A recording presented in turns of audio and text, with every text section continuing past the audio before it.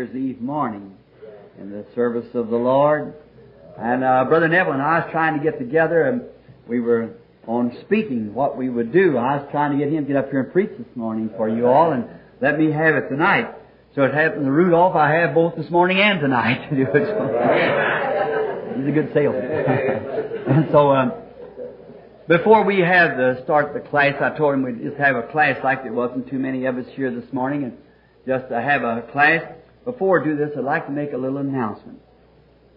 We have some people who came here from New York to sojourn with us. I suppose I never met the people. Brother Neville said he just spoke about it. Last night I heard that their trailer had caught fire and destroyed their trailer. I went out to see the people and seemed to be lovely, fine Christian people.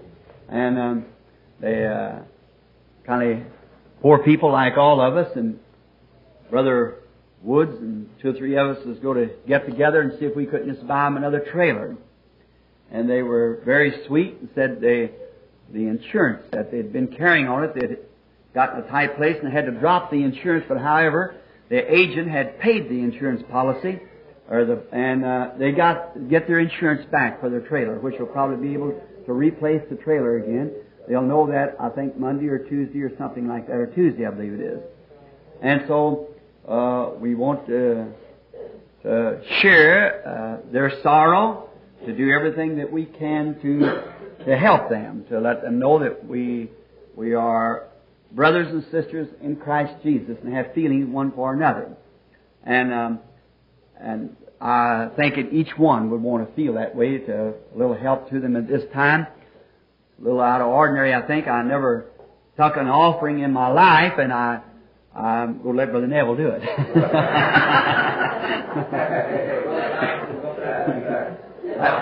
that was bumping it off, wasn't it? It's all right. Thank you, Brother Ben.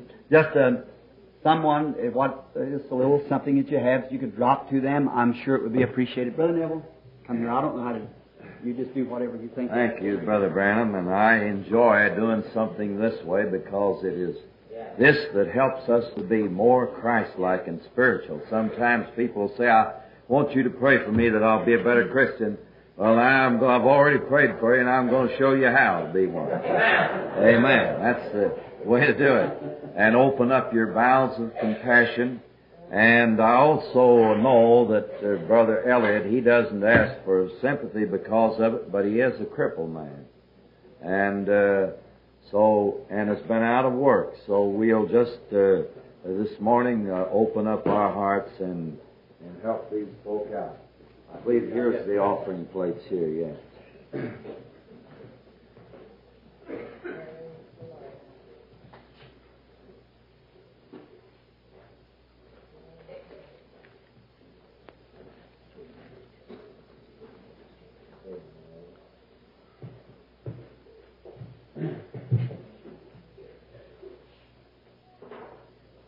Heavenly Father, this morning we look to Thee as we receive this, considering ourselves, how Thou hast blessed all of us and bestowed upon us of these material goods such as are needed for our benefit and welfare.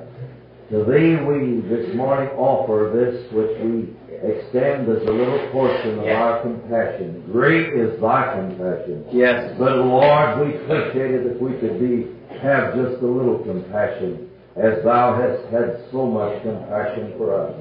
Here are these beloved ones that are among us, God, and we this morning pray that Thou will now bless us as we open up our hearts, and You take and do as Thou dost see best by Thy Spirit. In Jesus' name, and for His sake, amen. Amen.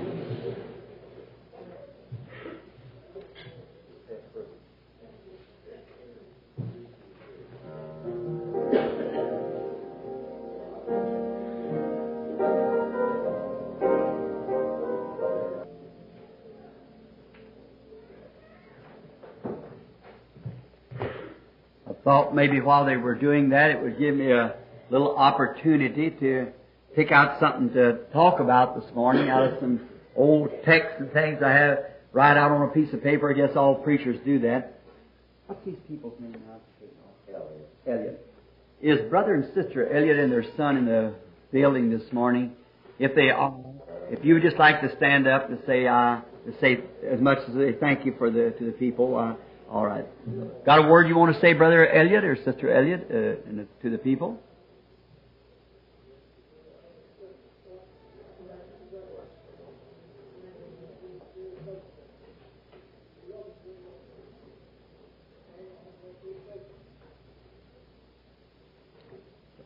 God bless you, Brother Elliott. That's very fine.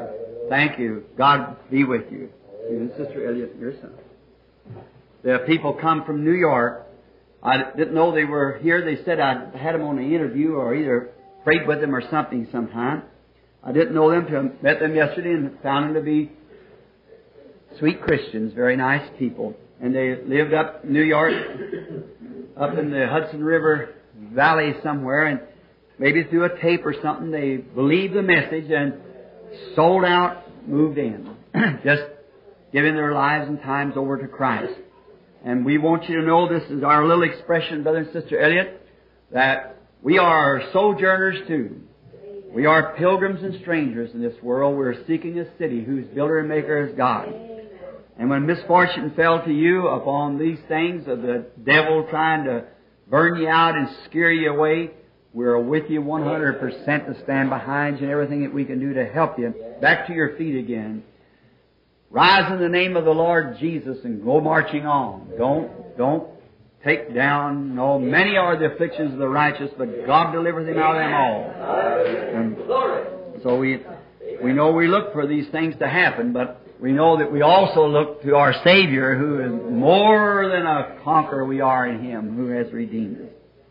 Now, today is a kind of a full day, and this morning I thinking there, I just thought I'd teach a while in a Sunday school class. Like, make a Sunday school class out of it this morning. And tonight at 7:30, I want to, if it be the will of God, to bring my New Year's message. As last Sunday night, I brought my Christmas message, and tonight I'll bring my New Year's message at 7:30, the Lord willing.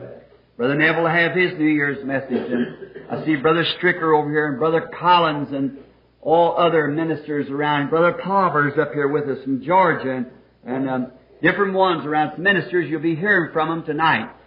Then I called Brother Neville yesterday and on something that struck my heart.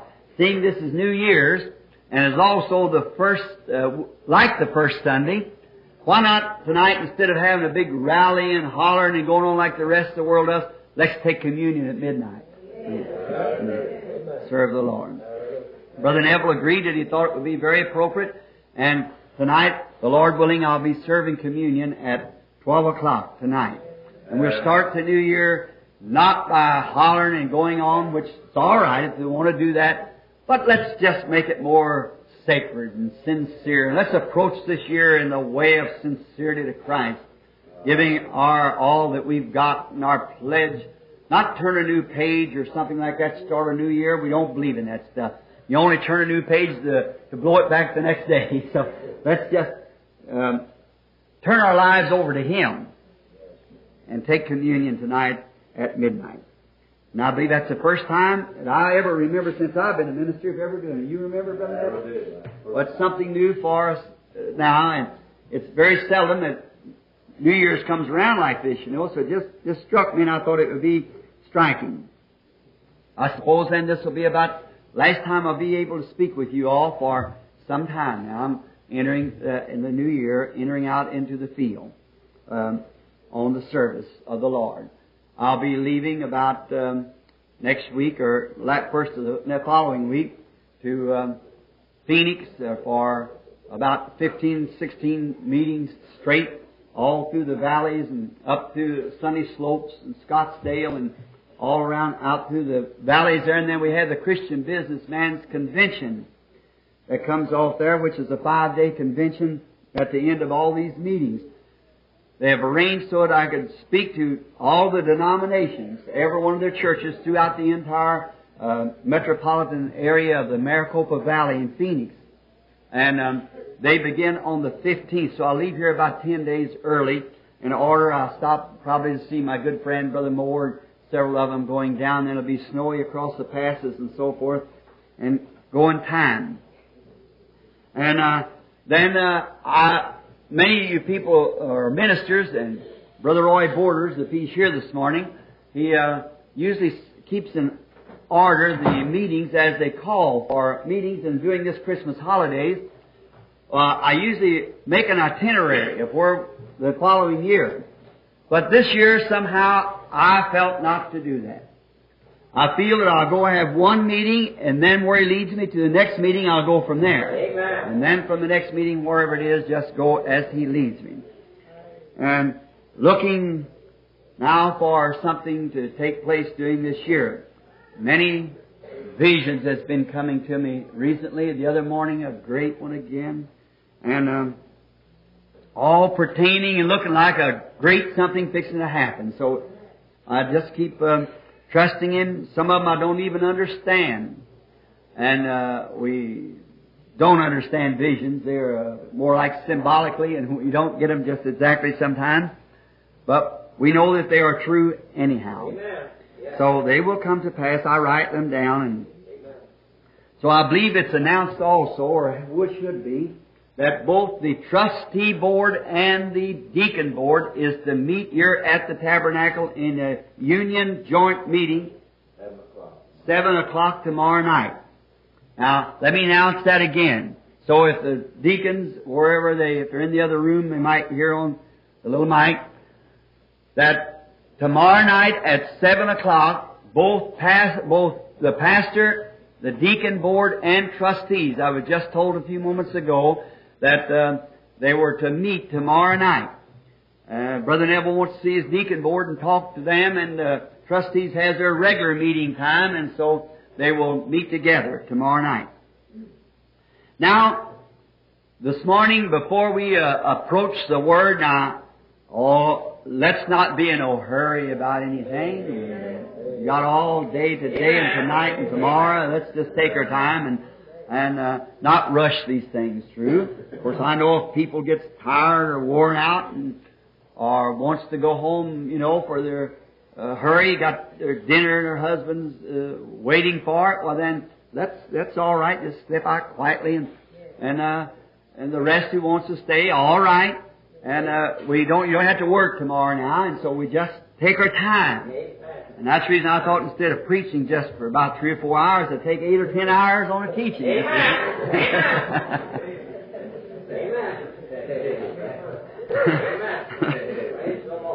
All those people from Georgia and Alabama made me feel so great the other night.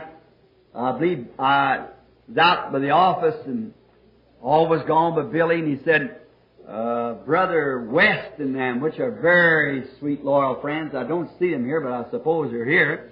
Called up and said, well, Brother Bram go to have Sunday school Sunday morning, and it's freezing in Louisville. The news said they're blocking the highways in and out and slick on the roads. Billy said, well, it's a possibility. Said he goes down there. Said maybe Brother Neville or him once said, well, that possibility is good enough. Here we come. All the way from way down in Alabama and over the slick roads. And I'm not worthy to have friends like that. That's true. I am not worthy to have friends like that. It's something about it. I just hate to announce the meeting. Know that I got people who believe the message and come and they love me, and I've always wanted to be loved. When I was a little boy, I wasn't loved by nobody. Nobody had no use for me. I was here in Indiana, born in Kentucky, so I was a corn cracker to these kids over here. In the family, all the boys nearly smoked and drank and everything, but me, and I was an offcast in the family and an offcast in school, and at work I was an offcast, and everywhere I went I was an offcast. And then finally, when I found somebody that really loved me, Jesus. And He said, I'll give you fathers, mothers, brothers, sisters, friends. And then the strange thing, how that His great wise providence, how He works things in His out, seems like that love has a funny feeling to it. Not a feeling, but a reaction. And then I look out among the people as He's called me to be His servant. And I look out amongst the people and see sin creeping in. Then I have to just tear it in there with all that's in me, you see, to tear it out. And that makes it look hard. To my way of looking at it, why to say those things, but yet down at the bottom, true love runs like that. True love. Now, if your little boy or little girl was playing on the street where cars were running and you knew sooner or later they're going to get hurt. Now, if you say, well, Papa, I want to be out here, would you say, bless your little heart, Junior, you just go right ahead and play in the street? That's not a real daddy. If you have to jerk that little fellow up and give him a spanking, scold him, tie him up, anything else, keep him off that street, he'll get killed. Is that right? Well, that's what you have to do with the gospel. You have to shake and push and try to do everything you can to keep the people lined up. And I hope everybody understands that way. I'm just trusting it. Someday after it's all over, and then when the veils are taken from before our face, we will understand them. Amen. Brother Way, that fine Bible that you and Sister Wade gave me for a Christmas present, that's just going to be a good thing to keep my notes instead of a book like this when I get a chance to type it out. I don't want to write, because I can't make my own writing out. How's anybody else going to do it? I told him I had a shorthand all of my own. I have to study it myself to see what I've said. And I get it typed out someday. It's a loose leaf Bible where you can just take like I've got two texts here this morning, two places I want to read from. And in this Bible that he gave me, you pull it out like this and can take one leaf from Genesis, Revelations, anywhere and put them both together and read them right off like that, see? And then a little place back here in the back of the fly leaf, you can just go right back to all the Scriptures wrote down on that message and things. It's wonderful. So, I hope that I'll help win many souls to Christ with it.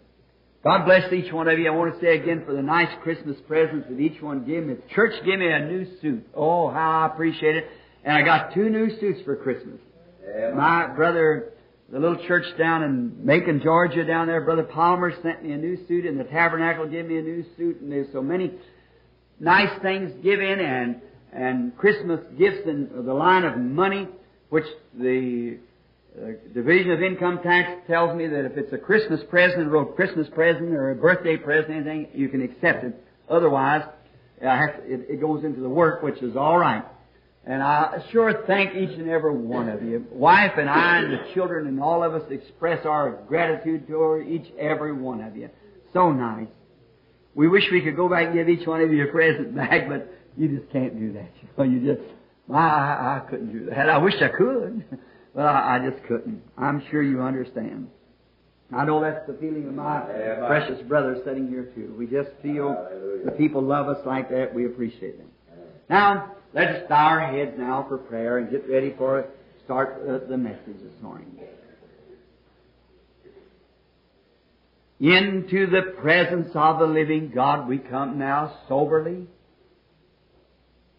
And in the fear of Him, we come in the name of the Lord Jesus, knowing that we could not come and saying, now, Father, here is William Branham or Armand Neville or whoever we might be, we would be turned down quickly. But we have the assurance that He said, if you ask the Father anything in my name, He'll be granted. So I don't guess I could get, using my name, anything from Him, but I know that when I use His Son's name, then I get my petition. For it's in Him that I trust. It's in Him that we live and have our being. And we're grateful this morning, God, for all that He means to us. And that's our complete life and being. I thank You for this little church, for its pastor, and for the trustees and the deacons, all the members. And I'm grateful for the Holy Spirit that watches over them. May that great Holy Spirit continually lead them and guide them into the paths that He would have them go in. reading in the Testaments, the Old and New, and also in the Nicaea age, and how that when sickness struck amongst the saints, the whole church went together. With one heart they called on God. Their petition was granted. Each one of them as members of the body of Christ, fasting and praying, God heard and answered prayer. Father, may this little church be so bound in the bonds of love to each other and the Holy Spirit until it'll become like one of those, that there will be no friction among us in this coming year. May there be just such godly love and everybody walking in the way of Christ until many weary pilgrims along the road will come and be saved. May it be said that when you enter the doors of the little building that the presence of God meets you with a sweet welcome. Take sickness away from the midst of us, Lord. And we're grateful that we have hungry hearts to hear Thy Word. Continue to hunger our hearts for Thee, Lord. As David of old said, as the hart panteth for the water brook, my soul thirsts after Thee. Thinking of the little hart, the deer, as we would call him today, that he's been torn by the wild dogs, and he's bleeding, he's losing his life. And he must find water if he expects to exist. Once he finds water, his life is renewed. May we be that thirsty, Lord, that we must have Christ if we exist. We must have Christ if we become the church that we're asking for. If we live the lives that we are wanting to live, we must have Christ, or we will die. Now, as we open Thy words this morning to find consolation and stepping stones to bring us closer to Him, I pray, Father, that the Holy Spirit will open the Word to us, that we, Lord, as Thy servants, will be better equipped to face the new year. For we ask it in the name of Jesus Christ. Amen. Now, thinking this morning that on the basis of being New Year, I thought it would be good maybe that I would lay aside my New Year's message until tonight and go back here in some Sunday school scriptures and take a text to talk on for a while on one of the most vital subjects that I know of in the Bible. It's the doctrine that our Lord preached first. The first doctrine that Jesus preached. And I suppose it would be good to make it our first year's teaching. Now, is it cool for any of you? Raise up your hand. Feel a little chilly. I thought I felt it up here. Doc, wherever you are,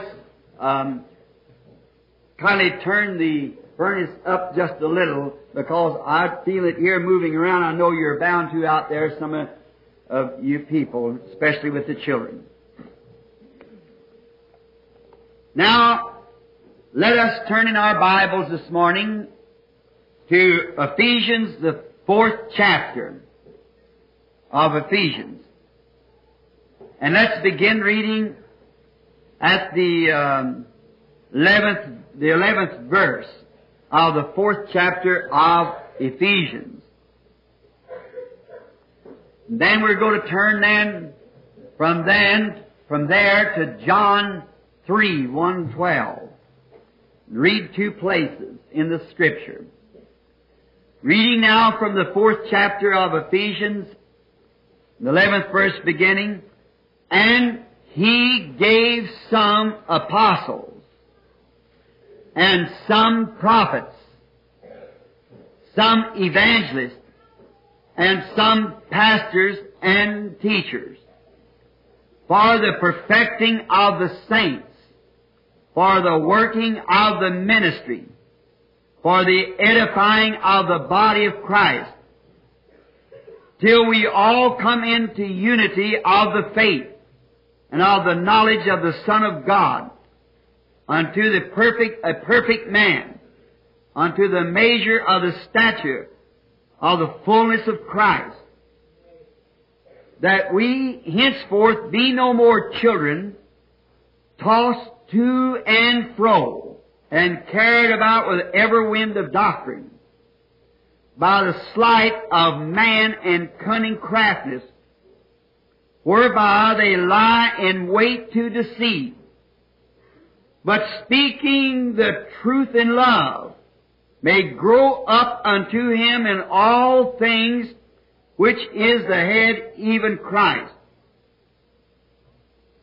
for whom the whole body is fitly joined together and compact by that which every joint supplieth according to the effectual working in the measure of every part, making increase of the body unto the edifying of itself in love.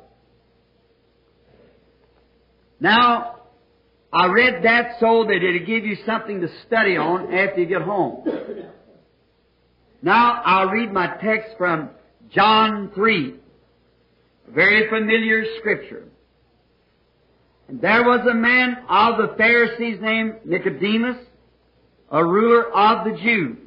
The same came to Jesus by night and said unto him, Rabbi, we know that thou art a teacher come from God, for no man can do these miracles that thou doest, except God be with him. Jesus answered and said unto him, Verily, verily, I say unto thee, except a man be born again, he cannot see the kingdom of God. Nicodemus said unto him, How can a man be born when he is old? Can he enter the second time into his mother's womb and be born?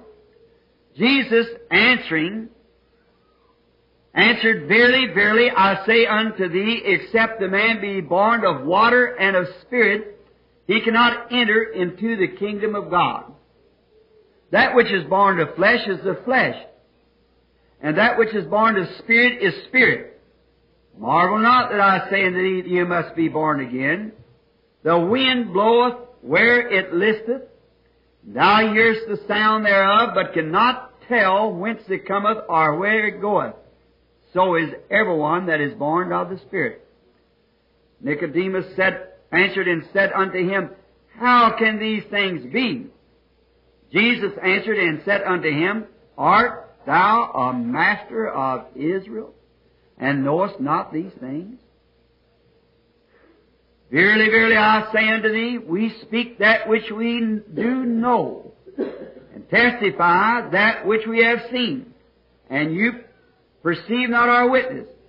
If I have told you earthly things, and you believe not, how shall ye believe if I tell you heavenly things? Now, God bless His Word. I want to take the subject this morning of Jesus' first doctrine. The first doctrine of Jesus was you must be born again. That was His first doctrine. Now, in a way of Sunday school, so that I won't preach and horse myself up for tonight, I have thought in my heart that this is something that it seems puzzling, and to the people, we hear so much about it all the time. And I thought it would be good this morning if we just search this subject through, clear it out.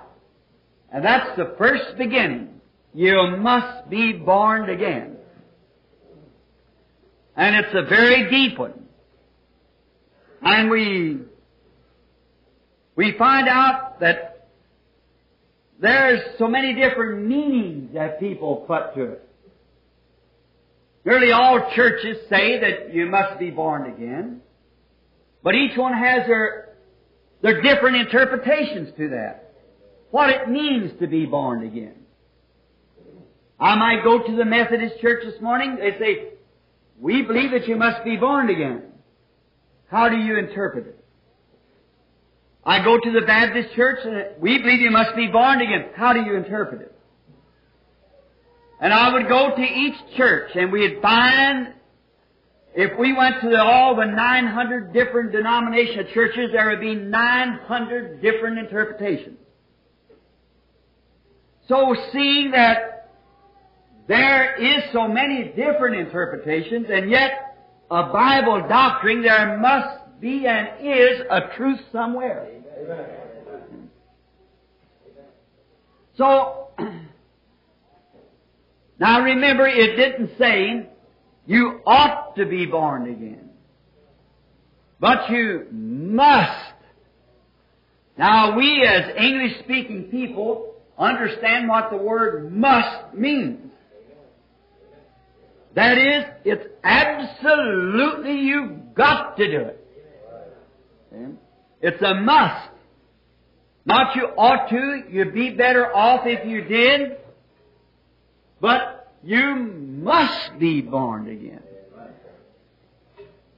Oh, if we could just take that word this morning and break it down, what it means.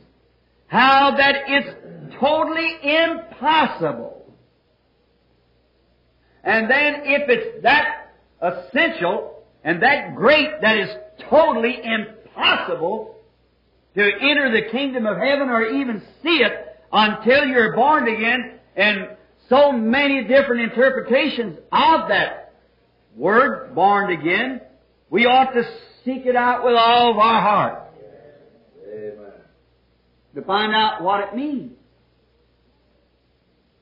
There's not a person in here that wants to go to torment. There's nobody. And you don't drive hundreds of miles over icy roads and spend your living, your money, just to come to the church here to, well, say, shake hands with the people, although you love to do that, and to hear the pastor, myself and other ministers speak the Word. You get that wherever you are. Pastors, ministers, just like we are. Servants of Christ. But there's something that draws you here. And to this particular place. Therefore, it's the duty of we as pastors to see that this flock is fed and fed right. Because God Almighty will require your blood in our hands. Amen. At the day of the judgment, we'll answer for you. So seeing this great, tremendous responsibility that's placed upon us, and God has given us people who love us and come to hear us, then we should spend our time constantly watching for your souls. Amen. And when the first little thing we see raising up, it's not right, it's our duty to come to that person because we are shepherds watching that sheep. And if I see that sheep eating on a weed that will kill it, I better drive it away from that weed. Jerk the weed right away from it so it cannot get to it because it'll kill the sheep. And there is known in the western countries a weed that an animal can eat. It's called loco weed. I don't know whether anybody ever heard of it or not. Loco weed, yes. A horse can eat that and you just can't do nothing with him. He just becomes an outlaw. You can't put a saddle on him and you can't do nothing with him. It's called loco weed. And you must keep your stock away from that weed. And if it'll cause a horse to eat something, if a horse rather will eat something that throws him into this condition, into this spasm, why, you would be a very poor cowboy to let your horse eat a weed, local weed. It shows that you don't care. And a real pastor, a real servant of Christ, will be a poor example of Christ to see the sheep eat something that's going to drive him away or make him an outlaw before God, a breaker of His Word, a breaker of His commandments. You shouldn't do that. You should watch that very closely. So, this great doctrine of Jesus that's wrote here before us in the Bible, you must be born again. There is so many different versions of it, as I have said before. Now, I thought this morning, for the sake of many who's been asking me what it meant and how could they become a real Christian, then I thought maybe that we would just approach the subject and take it just as clearly as I know how to give it to you. And it's not in the way of a sermon, it's in the way of teaching Sunday school, that the people might get the message. Now, many interpretations of the born again. And now, I'm saying this, and I know it's going on tape, and I want to say this to the pastors that will perhaps receive this tape. I suppose maybe just a little different from what the regular church teaches it. I teach and believe can sufficiently prove by the Scripture that you're born of the Spirit and then baptized into the body. Amen. By the Holy Spirit. Now, many of them teach that just to come up and be recognized before the congregation and so forth as a sinner, that you want to accept Christ as personal Savior, that is the new birth. Many believe that water baptism is the new birth. And some of them believe that you're born of the water when you're baptized in the water. And there's so many different versions of it. A lot of them, many, believe that to recite a creed and believe on a doctrine of a church, just accept it, say, I believe in the Holy Church of so-and-so, and I believe God to be the Savior of man, and so forth, and from this day on I become a member of this church and fellowship with the Christians. They believe that that's born again. And although the creed that they recite, I do not believe that we could criticize it. Some of them are pure and holy. Some of them are real scriptural. But the Scripture is not applied in the right place. Amen. And even applying the Scripture, I believe that the new birth is something beyond that. Even though how well you might mean it, I believe something that the new birth is far beyond your good intentions and your thoughts, mind. It's beyond that. I do not want to say this to be sacrilegious, and I do not throw any slams at any organization of church. But a lot of it reminds me of a Jew. It's a joke. And I do not believe that jokes should be told at the pulpit. There's no place for a joke. And therefore, to bring this statement that I've got on my mind, is not for a joke, but to show an expression of what I mean. That a Catholic priest one time went home on Friday with a new convert to the Catholic Church. And the Catholic convert had baked a ham. And he said, "Father, I am sorry, my remembrance comes to me, this is Friday. But I believe that according to our great doctrine of the church, that one time I was a Jew, and you sprinkled some holy water on me, and turned me from a Jew to a Catholic. Now, I shall sprinkle a little of that same water upon this ham and make a fish out of it. Now, that's saying that doesn't make it a fish. It's still a ham.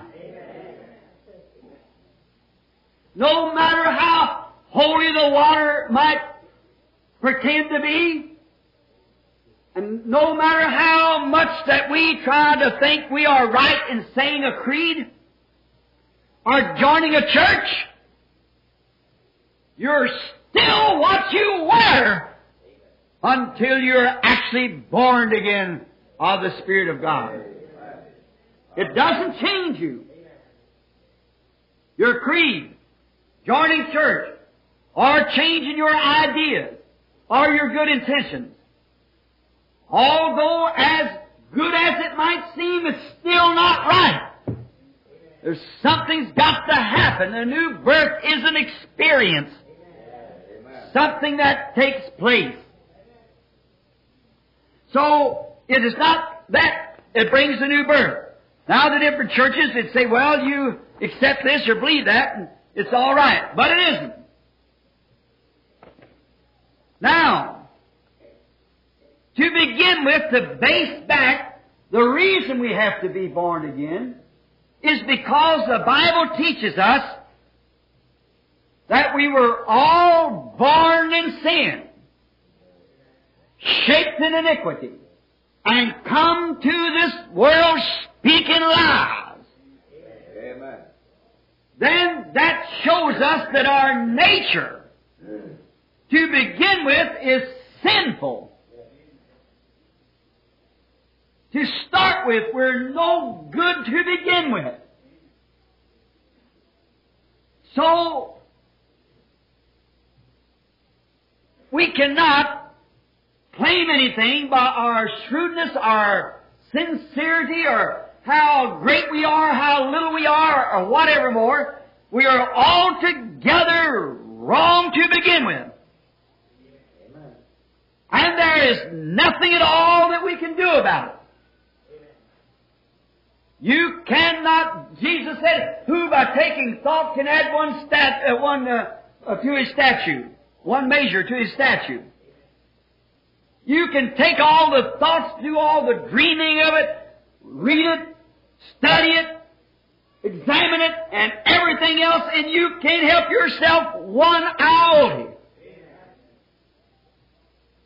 So that just throws it all out. I'm so glad it does. Amen. Because if it laid in the thought of knowing something smart, we poor illiterate people would be left out. Amen. So we wouldn't have a chance. But God changed it, or never had it that way in the beginning. The churches always makes it complicated. God makes it simple. So it's brought down into a place where all of us can see. All of us can have it. It's for whosoever will. Now, one man could not save the other. Now, it makes no difference what anyone tries to say. No man can save another. No matter how smart, what his office is, let him be a pastor, priest, bishop, cardinal, or pope. He cannot have one thing to do with saving any man's life, because he is a sinner himself. Amen. Born in sin, shaped in iniquity, come to the world speaking lies. He's a liar to start with. And any word that he would say would be a lie if it was contrary to God's Word and God's plan. But God made a plan for man to be saved. Man cannot add anything to that plan. It's God's plan.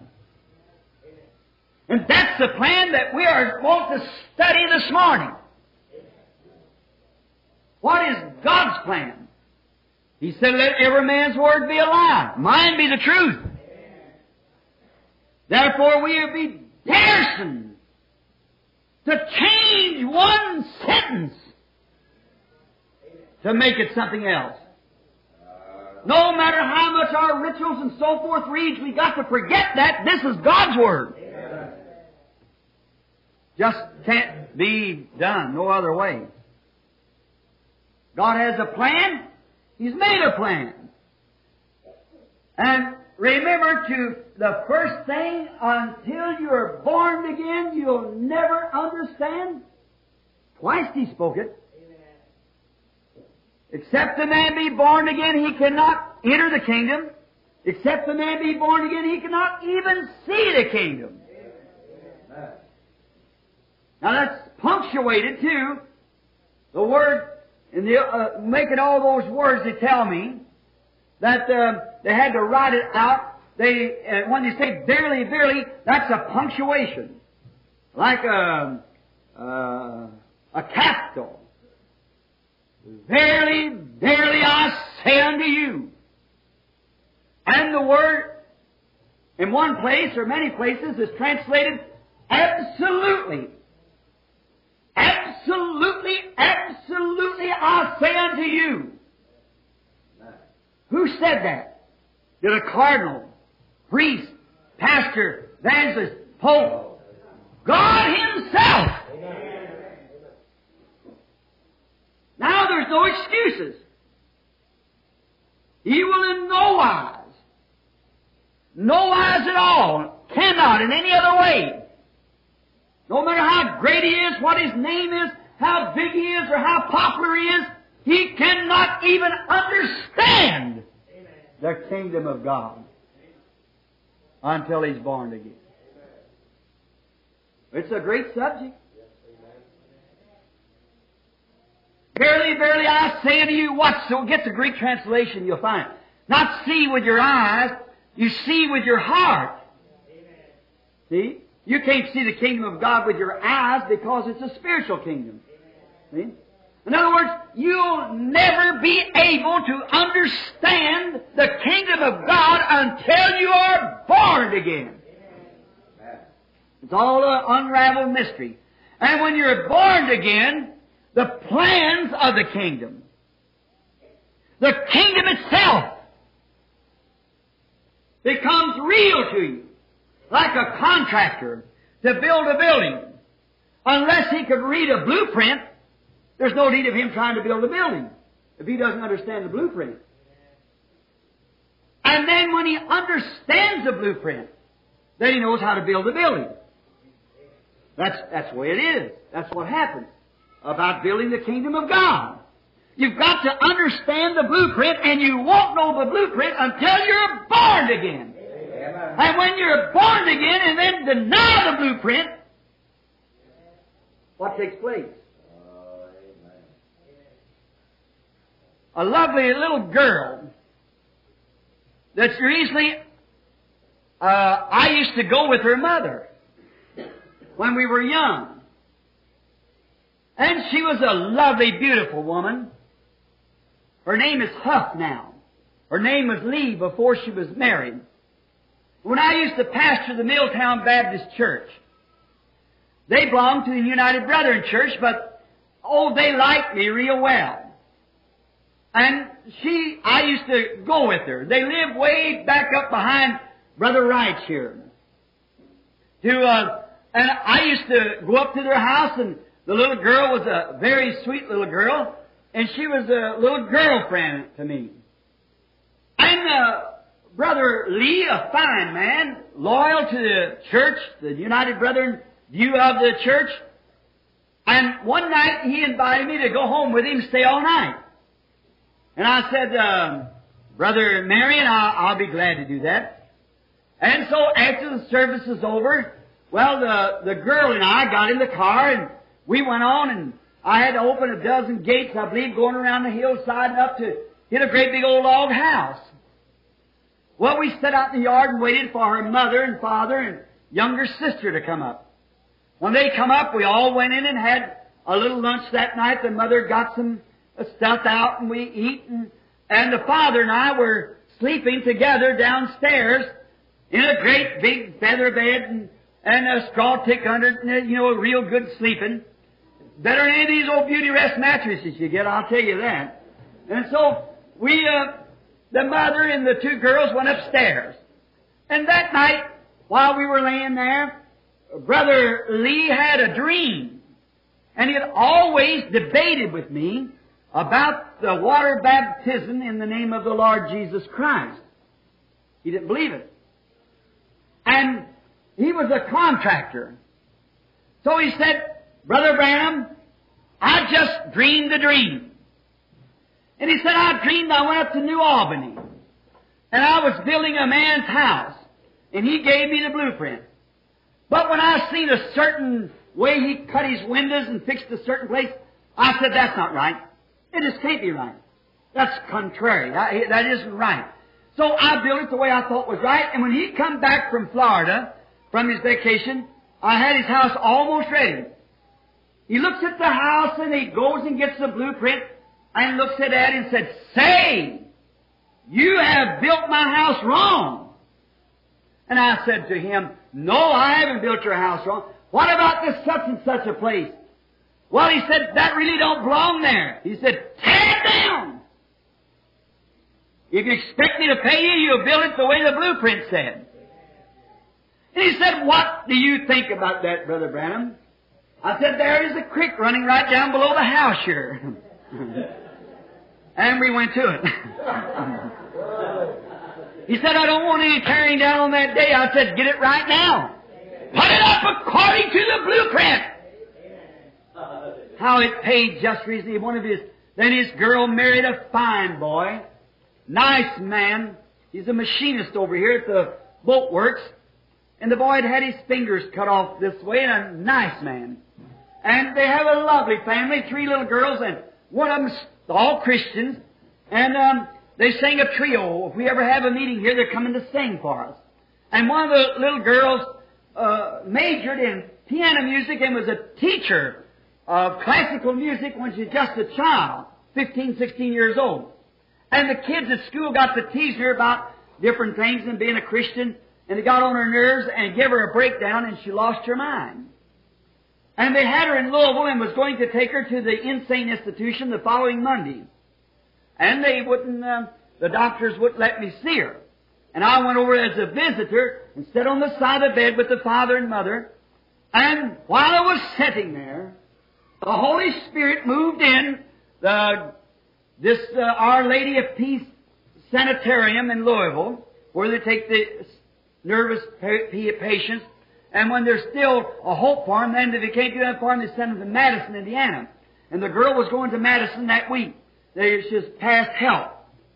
I'm sitting there, a vision came before us and spoke to the girl in the name of the Lord Jesus.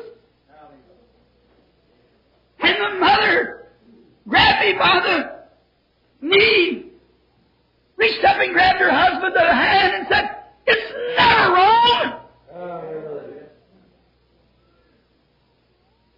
I said, just don't worry. She'll be all right. I left the building quickly. That night at 9 o'clock, the phone rang. Or I believe it's a little before 9, before I come to the church that night. It was on a Sunday. And the father, with his heart so thrilled, he said, I couldn't go home holding the good news, Brother Brown. He said, the doctor come in and examined my girl. He said, what's happened to her? She can go home tomorrow. mother was laying a corpse a few weeks ago. There the trio was down there. The little girl just as nice as she could be. Her and her boyfriend, sweetly. Oh, I tell you, the blueprint, God's Word, is the one to explain the program of how we must be born again. First, we reckon ourselves sinners and worthy of condemnation. And we are all born in sin and shaped in iniquity. There's not a sound parcel of us. Our minds are bad. Our soul is corruptible. Our constant thinking is evil. Every imaginary thought of a man's mind is evil. A sinner. And also that our body is weak. Our spirit is no good. And we're just full of corruption. And how could one corruptible thing bring another good thing out of a corruptible? Hallelujah. Let me say this, that in Job 14th chapter, he said, seeing that man is born of a woman is full of sorrow and trouble. Yet he cometh forth like a flower, he fadeth away.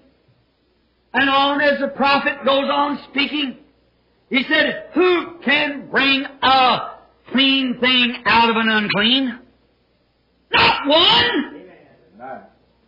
You stick your bucket down into the well and pull out a bucket of water and it's stagnant. It stinks. You look at it and it's muddy. And little worms is in that water. There's no way at all to put your bucket back and get a clean bucket. The whole well is contaminated. And the whole soul, mind, and body of man is contaminated with sin. Born in sin physically, shaped in iniquity, and come to the world speaking lies so that his own soul's contaminated. Amen. Nothing good. One cannot redeem the other because it's all wrong. You can't take a bucket full of water here that's contaminated and another bucket full that's contaminated and mix them together, you've got more contamination. There's no purification to it.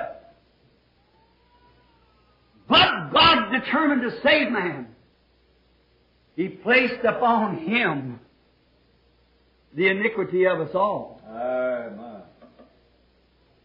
The penalty of sin that you're born in, the penalty of sin is death. Sin is death. And the penalty was so great that there's none of us could help the other. So there had to be someone who could pay the penalty. Hallelujah. What if this morning the penalty to leave this room was $100 billion? There's none of us could leave. Because there's none of us worth that. But then if one came in, who was worth enough to pay for all of us? It takes one. We can't do it. It took one who was worthy. Oh, how I wish I could stop here for a while. Go back and pick up Ruth and Naomi. Show that how the kinsman redeemer to redeem the falling estate had to be first worthy. Had to be a kinsman. Therefore, God, the Spirit, Jehovah, became kinfolks to us. By taking on a form of flesh. He became kinfolks. Had to be that. Then he had to be worthy. And He is the one who produced that fountain filled with blood drawn from Emmanuel's veins. He was the one who bore our iniquities. A beautiful type. I got your Numbers. I've got my scriptures wrote down here. In Numbers, the beautiful type of it is, in there it's altogether pretty. If you could see it, it's the brass serpent lifted up in the wilderness. How that Israel, that serpent to them was a death bite. And there was no remedy. There wasn't a physician among them who had the remedy of the cure. They had physicians among them, but not for that bite. Just as I've said, there's no physicians among us that can cure sin. It's a death bite. And we're all guilty. All shaped in iniquity. All of us are guilty. But what did God do? They was guilty then death had to be paid, the penalty of death. But God had Moses to erect the brass serpent and put it on a pole. That nothing the people could do, no money they had to pay, nothing at all, no creeds they had to recite, no churches they had to join. Amen. Just look and live. Hallelujah. See how simple? Look and live. Don't join a church. No sensation. You don't have to feel a funny feeling. Just look and live. That's all. So simple. Not if you can remember all the 10 Commandments, you live. Not if you know all the statutes. Just look and live. That's all you had to do. And every man looked upon him and lived. Jesus, when He was here on earth, He said, talking to Nicodemus here, He said, as Moses lifted up the serpent in the wilderness, so must the Son of Man be lifted up. So must why? In the same manner. For the same thing. The same purpose. To do the same work. Many times it's puzzled people when they see the serpent representing Jesus. The serpent represented Jesus in this much. Did you notice? The serpent was dead. There was no life in it. Jesus died.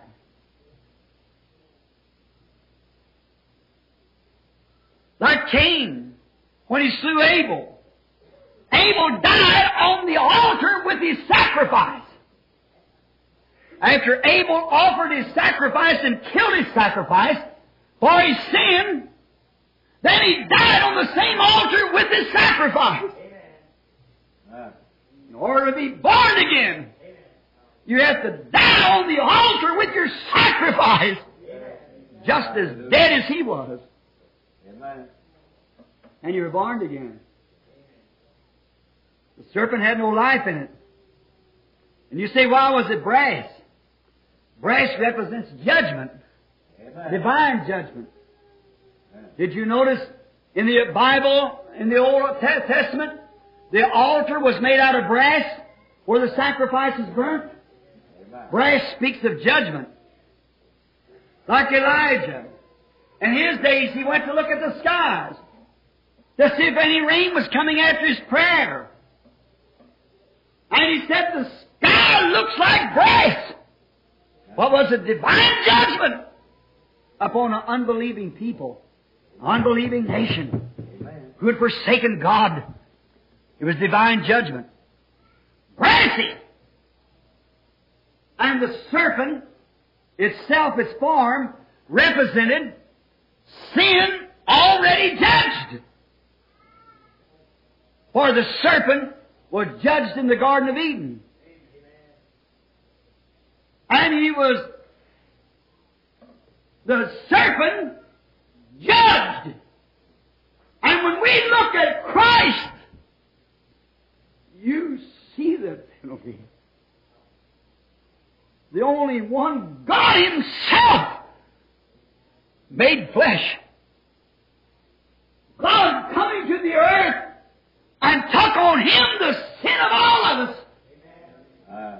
And the judgment and wrath of Almighty God was poured out upon His body. And there it was riven at the cross. That's the real judgment. He tread the winepress of the wrath of God alone. Alone He walked the road. Alone He died. With not no help from an angel, from a man, from his church, from his mother, from his brother, from his father. Forsaken by God, man, and nature. He died alone to show us that even nature itself can help us in the hour of death. There's no friend, no priest, no pope, no pastor. Death. But there was one who took it for us. No life in the serpent. It was absolutely crystallized. That was the penalty. He died until the earth got ashamed of itself. He died until the stars got ashamed. He suffered until the sun wouldn't shine. He suffered until the moon turned off its lights. He suffered till even the elements of the earth was so black and dark until it was midnight, so dark you could feel it. It wasn't nothing. No one's ever suffered like that or could suffer like that. There's no mortal could go through it. But He suffered it.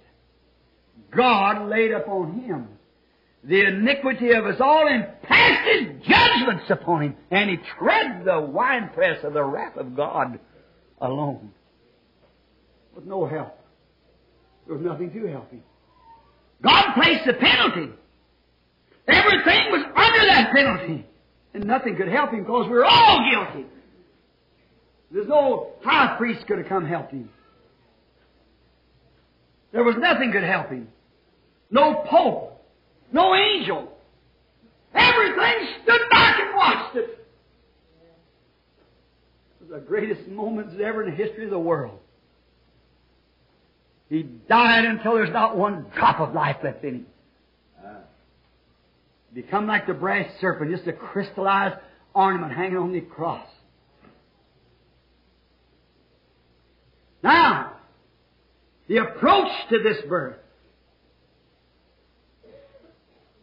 There is approach to it.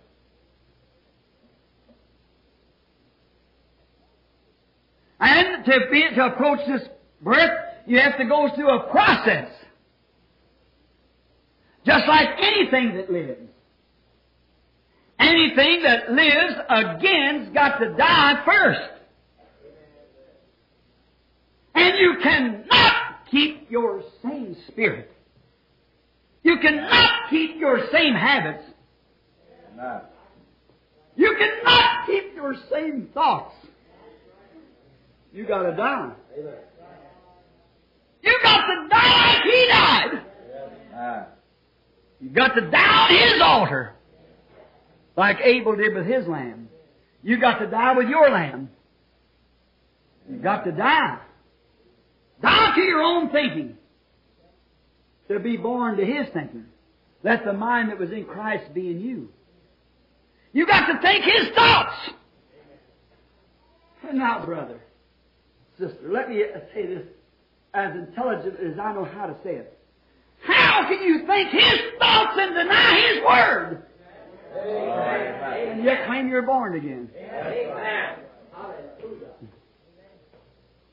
Just ask yourself that question. How can you do it? You can't. If you're born again, you got His thoughts. If the mind of Christ is in you, then you are a new creature. The Bible teaches that. And if any brother would like to, will you find that creature? Look that word creature up in the lexicon. And you'll find out that the word creature there is interpreted or translated a new creation. Because you are a one creation, a human being born in sexual desire here on earth, and now you're a new creation born by Spirit. Your own thoughts are dead. They're so dead until they're crystal like the brass serpent. Or like He died when heavens and earth and everything witnessed He was dead. He died till He was so dead that even His blood and water separated in His body. Amen. His death was so tremendous. I say the world had a nervous breakdown. Amen. It shook and trembled until rocks fell out of the mountains. Amen. What could die like that? No pope dying would do that. No, amen. No pastor dying would do that. No. But when God in flesh died on the cross, the earth had a nervous breakdown. To know that the very spoken Word of God, rocks and dirt, sticks and clubs and trees, hanging in the earth and the stars and the moon, His very spoken Word, seemed the Creator become flesh and sin poured out upon Him. The wrath of God poured out upon Him until the moon shut off its light, the sun shut off its light. The earth had a nervous breakdown. Amen. Would have bursted to pieces if it hadn't been a future for us.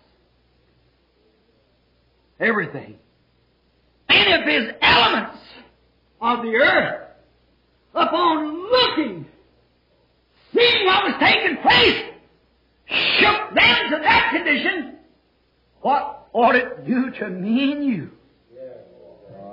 What are our souls to do when we look and see what God did for us? And it was all for you and for me. What ought it to do to us? Continue in sin? God forbid. But to abstain from sins and die to sin. Don't you see what sin done to Him? Sin killed Him. And He took the penalty of sin that He might bring the righteousness of God to you and me. So when the righteousness of God comes to us, sin is dead in our mortal beings. Oh, I hope you see it. Yes, to be born again, you must go through a process of death.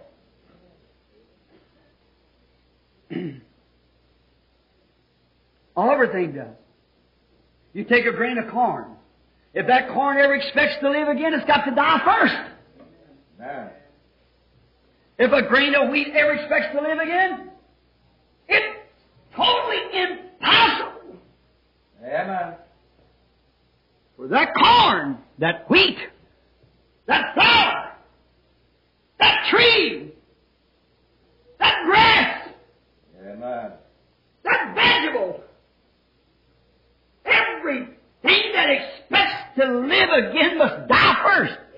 Amen. Then how are you going to escape it? You got to die first. You got to die. Die how? To yourself. Die to everything. So that you can be born again. You've got to do that. If you don't die, you can never live again. And look, did you know each day something has to die so you can live? Amen. Now to you Seventh-day Adventists. That's in our midst. Many people say, I wouldn't shoot a squirrel, Brother Branham. I wouldn't kill a deer or a rabbit, fish. Because I don't believe that we should kill things. My brother, did you know that the vegetables and things that you eat is life also? You have to kill it. And the only way that you can exist in this life, something has to die. so you can live by its dead life. Now, if something has to die so you can live by its mortal life here on earth, to live mortally, did not something have to die? So that by its life you can live eternally? Just ask yourself that question. And that one was Christ, because no other one has immortality. The Son only has immortality. And He gives Himself to you by just accepting Him. Now, it must die.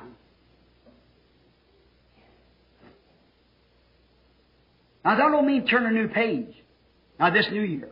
You say, Brother Branham, I've been coming here for a long time. I've been a member of the church. This New Year's, I'm going to turn a new page and start new. That don't mean that. Not turn a new page, but actually die and be born again. You've got to feel so guilty when you stand in His presence. Amen. Whether you go the Methodist way or the Baptist way or whatever way you go. You've got to be so guilty and feel so guilty till it'll kill you. Amen. That's right. It'll kill you. Your worldly life will die right there. You've got to reckon yourself so guilty in the presence of God until your worldly life dies right there. The sin question's over for you when you're standing in His presence. When you look like that, you're sure to live. Because you die. And the only way you can live again is to die first so you can live again. Now you see what I'm coming to, don't you? What the birth is, the new birth. First to die in order to be born again. And if you still got the things of the world in you, you're not born again. And how you go claim to be born again and still with the things of the world hanging on you? How can you do it? Young Christian the other day, bunch of people, I don't say they're not, but in looking at some pictures, Christian women, Christian man, all lovable around one another in bathing suits and swimming. See? It just, they said, that's real love. That's real filth. Amen. Amen. It's not love. Love is expressed different from that.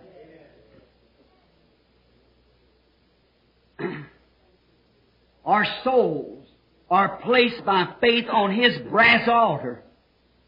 God's judgment. And our offering is consumed.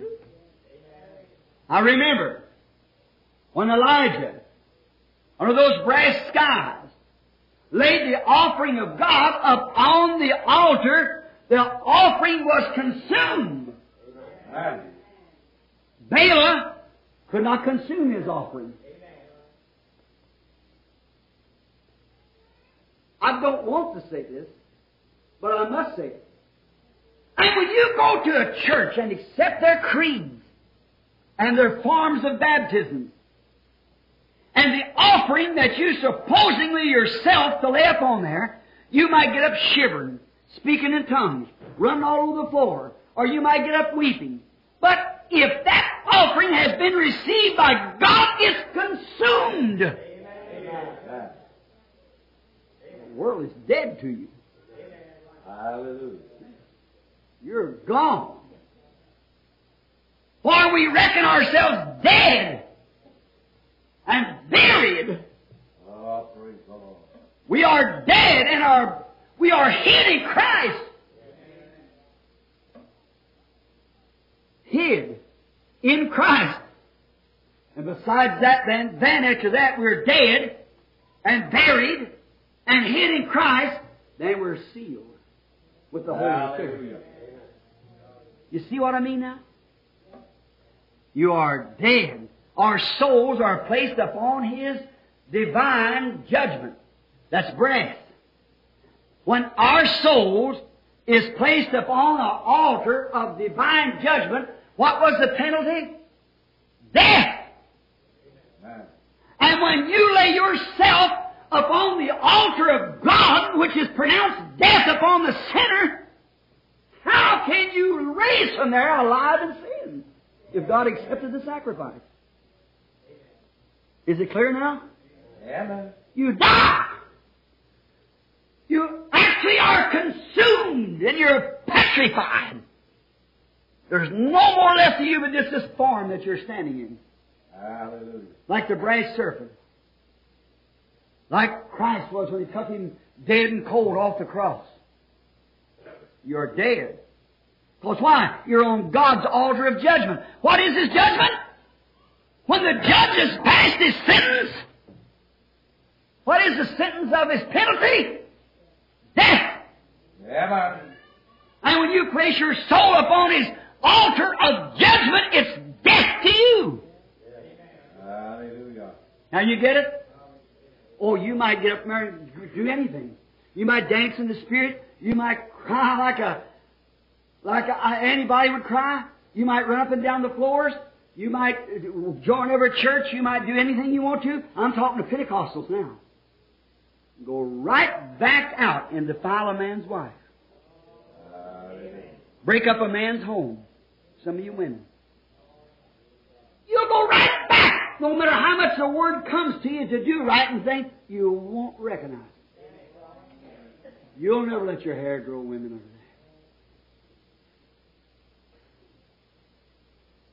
You'll never dress right.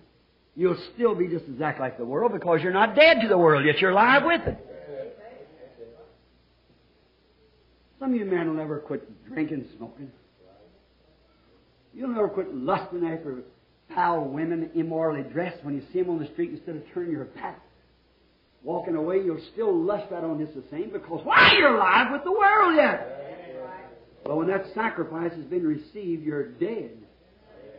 That's right. You hear what I mean? You understand what I'm talking about? Now, your soul is laid up on that altar of God's brass judgment. Then God receives the sacrifice. Now, it shows that you haven't received it yet. If it does, if you're still alive in the world, God's never took it. Now, you people talk about getting the Holy Ghost and how you have to wait so long. Here you are. Until God receives that sacrifice. Until it's laid on His judgments there. Until His judgment has actually killed your senses. You might say, well, I'm going to turn a new page. That ain't it. Well, I know I used to smoke. I'm going to quit smoking. That still isn't it. Until God receives that sacrifice on His brass altar. His altar of judgment. What is His judgment? Death! That's a penalty. The soul that sinneth, it remains in that shall die. I don't care what you've done. Jesus said, many will come to me in that day and say, Lord, haven't I done this and done that? He said, depart from me, you workers of iniquity. See? When that sacrifice is received by the fire and it goes up like that, the smoke goes up, you rise with your sacrifice. Into the heavens, and they're sealed away from the things of the world then. Our souls on His altar. What are you done then? After you have been died, then what are you to do? Then you are conceived anew. Amen. You are conceived anew. You was first conceived in iniquity. Amen. Now you're conceived in something new. What is it? Amen. The living Word. Hallelujah. Oh, that seems to not done. Now we're through the struggle. After you see it, what you got to do. Now what happens? You're conceived anew in the living Word. Oh, glory. What is it? The Word becomes alive in you. Hallelujah. You begin to see things different. Where once you couldn't see that. Now you do see it. There's something different now. Makes all the Scriptures come together. Makes everything dovetail just right. And now something's beginning to happen. Now, you died to your own thinking. Now you're conceived because we are washed by the water of the Word. Amen. Is that right? Hallelujah. What do you do with the baby as soon as it's born? Washing. Glory. All right? And as soon as a man has died to himself is born of God. He's washed by the water of the Word. Hallelujah. If it says Jesus' name, you say Jesus' name. It says you must be born again, you say the same name. Ever what God says, you're washed for that water of the Word. Amen. Now, you're ready now for life. Amen. You're ready to be start out now. Now, you're born anew, born in the family of God with a new parent. Amen. Your tutors used to be. Now you got tutors that is now. You got a new parent. You can't be born without having a parent. So if you're born in the brotherhood of a church, that's what you got. If you're born in a creed, there you are. But if you're born in God, conceived in His Word, you got a new parent. That's God, ready to make His Word known with you. Speak it through you. Oh. Hallelujah. Hallelujah. Well, glory. A new parent. That parent's God. He's ready to take His Word now that He's already spoke and lay it in you and make it come to life. See? Now you have your training now. You're ready to go into training now. Child training. That's the hard part. When you think you ought to do this and the Word cuts you around and shows you something else. Well, they believe that, I don't think it's what they believe. Here's what God said. It must be about the Father's business. Now you're getting born again. Now you're getting right. Getting straightened out. You have a new parent. So in order, if you're born again, you got a new parent, then you got a new nature. The old nature's dead. And you got a new nature. You once was going one way, now you're going another way. You once was going this way down, now you're going this way up. Your affections are set on things above. A new affection. You don't love the things of the world anymore, your affections of God. You don't care what man says, how they laugh at you, say your old model or whatever it is like that. You don't care. Because you're born of above and your affections are set on things above. God's not ashamed of you and you're not ashamed of Him. That's right. So read the 11th chapter of Hebrews right here. I got it wrote down. Just how people in that day, how they did. How they wandered about in sheepskins and deserts and destitute and everything else, of whom the world's not even worthy of. See? Read it. It'll be good for you. And you can see there what people, when their natures change, what happens. Now, what kind of nature have you got then, Brother Branham? His nature. If I had my Father's nature, then I'd do the things my Father did. Yes, amen. But now that I'm born again, it depends on who my Father was. Yes. Amen. Amen. If you're just born in a church, you got a church father. Now you can call him Father if you want to. You can call him anything you want to, because he's your Father. But if your Father is God and you're born in the family of God, you seek those things that pertain to God. Amen. That's right. Then you are God's child. Your nature is God's nature. Then when you hear him say, our church believes the days of miracles is past. How could you believe the days of miracles is past when the very nature of God's in you? Amen. Hallelujah. When He is altogether miracle. His nature's miracle. His habits miracle. His whole being is miracle. Amen. How can you be anything else but miracle? Amen. Your new birth is miracle. Your new life is miracle. Even your nature's a miracle. How you can look back and say them things are dead. This is right. You're a new creature. New creation. Sure. When the babies was born, there's all chickens but one. He was an eagle. He was an odd little fella. He was altogether different, but you see, he was born in another category. The sperm in the egg was different. It made a different bird. Certainly. He looked queer, he acted funny to the rest of them, but he's only acting natural. Because he couldn't do no more because he was an eagle. His nature was eagle. So that's all he could be, was an eagle. But there's a lot of them out in these denominations. They're actually eagles, but just don't look right to see them lolling in the mud and things of the world. See? That's their business. Go get them. Amen. One day the old mother eagle come over, and do you think that hen could ever keep him on the ground any longer? No matter how much she clucked, how well she said, "Come here, honey, I found something right here. Come to home, my." His affections is on things above. And he went to meet it. No more denominations for him. Can't call him away from it. And a man that's born of God, you cannot call him back into that rotten muss of sin anymore. He's dead.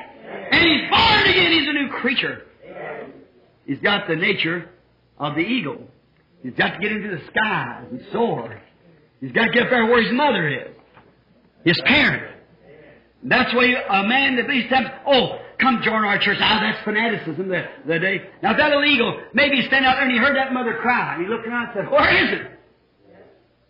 Here, maybe she cried something like this to the little eagle: "Jesus Christ the same yesterday, today, and forever." And the mother said, "Days of miracles is past." Cluck, cluck, cluck, cluck. Days of miracles is past. No such thing. That's fanaticism. Oh, my. Well, you couldn't hold him no more.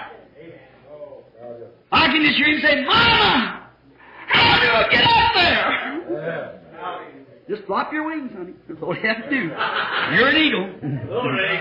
Hallelujah. Just walk by faith. How's it going to be, Mama? I don't know. Just keep walking. Here he comes. His first few flops, he sat down on a fence post. He got that high anyhow. She said, "Just come on, I'll catch you." That's it. A new nature, a new being, a new creation. Nature of your Father. And you believe and love every word that He said. Every man's word's a lie contrary to this word. This is God's word. The Bible's right. I don't care what the church says, the Bible's still right to you because your nature's been changed. Now, if you got a church father, you'll believe in that church father. But if you got Father God, you'll believe in God's word. If you got a father in the church, you'll believe that because you're of His nature. That's your father. But if your father is God, then you'll believe God's word. If you're a church, you'll believe His word. You'll believe the church word. You'll believe what the church says. But if you're born again, then you'll believe what God says because God's your Father. Not the world or church creeds. It reminds me, one day a yard, they said they had a duck. Was following some chickens. And the duck, is a funny little fella. Them chickens, he kind of top heavy, and big bill, But that, being he was top heavy, he had that bill there for some purpose. That's the way I guess sometimes the Christians needs to be a little fanatically. but that's there for a purpose. So it did look funny as long as he was running out the chickens. He could, turkeys and things, they had a little bitty short bill, and the things they did, and it wasn't built like that duck. One day the mother let the bunch of chickens and him out behind. He's always way in the back, He didn't even talk like them. His language was different. They couldn't understand one another. That's with a Christian when he's born again. See? He come out of a different egg. That's all. See? Maybe I believe there's many of them now here in these denomination churches. That's genuine ducks. But they got a hen leader. That's right. So they just don't get it. That sounds rude. Don't mean it that way. But I'm trying to make a point. One day she let him out a little too far behind the barn. There's some water running down behind the barn. A spring going out, creek. And he's going along there wondering what it's all about, following the hen along. Well, he didn't even like the diet they were eating. Didn't look right to him. These old things that they do, it didn't seem right. So after a while, he had to catch a breath. That smelled just right. Where did that come from? Oh, that little breath of heaven. Catch that little breath of something that's refreshing. A sermon that appeals to you, that strikes down in you feel the Word anchor itself. Heavenly sunshine. Praise God. Oh, somehow or another that breath that I got fits my nature. He breathed it again. It's somewhere. Now, you can't tell me it's somewhere. I know there's something somewhere that I belong to. Not to this creed. You know what I mean? He smelt water and his nature was a duck. So a duck and a water just goes together. That's the way a believer in God goes together. Directly he got another big whiff of it. They come more strong. After a while the wind began to blow, like the Russian mighty wind, you know. It began to blow the breeze right off the water to him. He couldn't stand it no longer. Down over the hill he went, wobble, wobble, wobble, wobble, you know, going honk, honk, honk, honk, honk, honk, that little bill sticking up in the air, you know, he smelt water.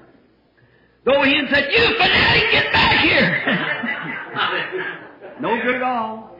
He done smelt water. He was on his road to the water. There is a fountain filled with blood. Hallelujah. Praise God. Where sinners plunge beneath the flood and lose all their guilty stains. A real Christian wants nothing to do with the world. Hallelujah. They don't want to live around here haphazardly, wondering where they're at, and today they're Methodist and tomorrow they're Baptist and Presbyterian and Pentecostals and so forth. Oh, brother, that's miserable.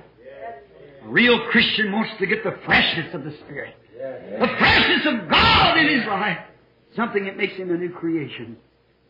As soon as he can get the outlet, he'll drive over snowy grounds or anything else to get to it. Away he'll go because he's a duck to begin with.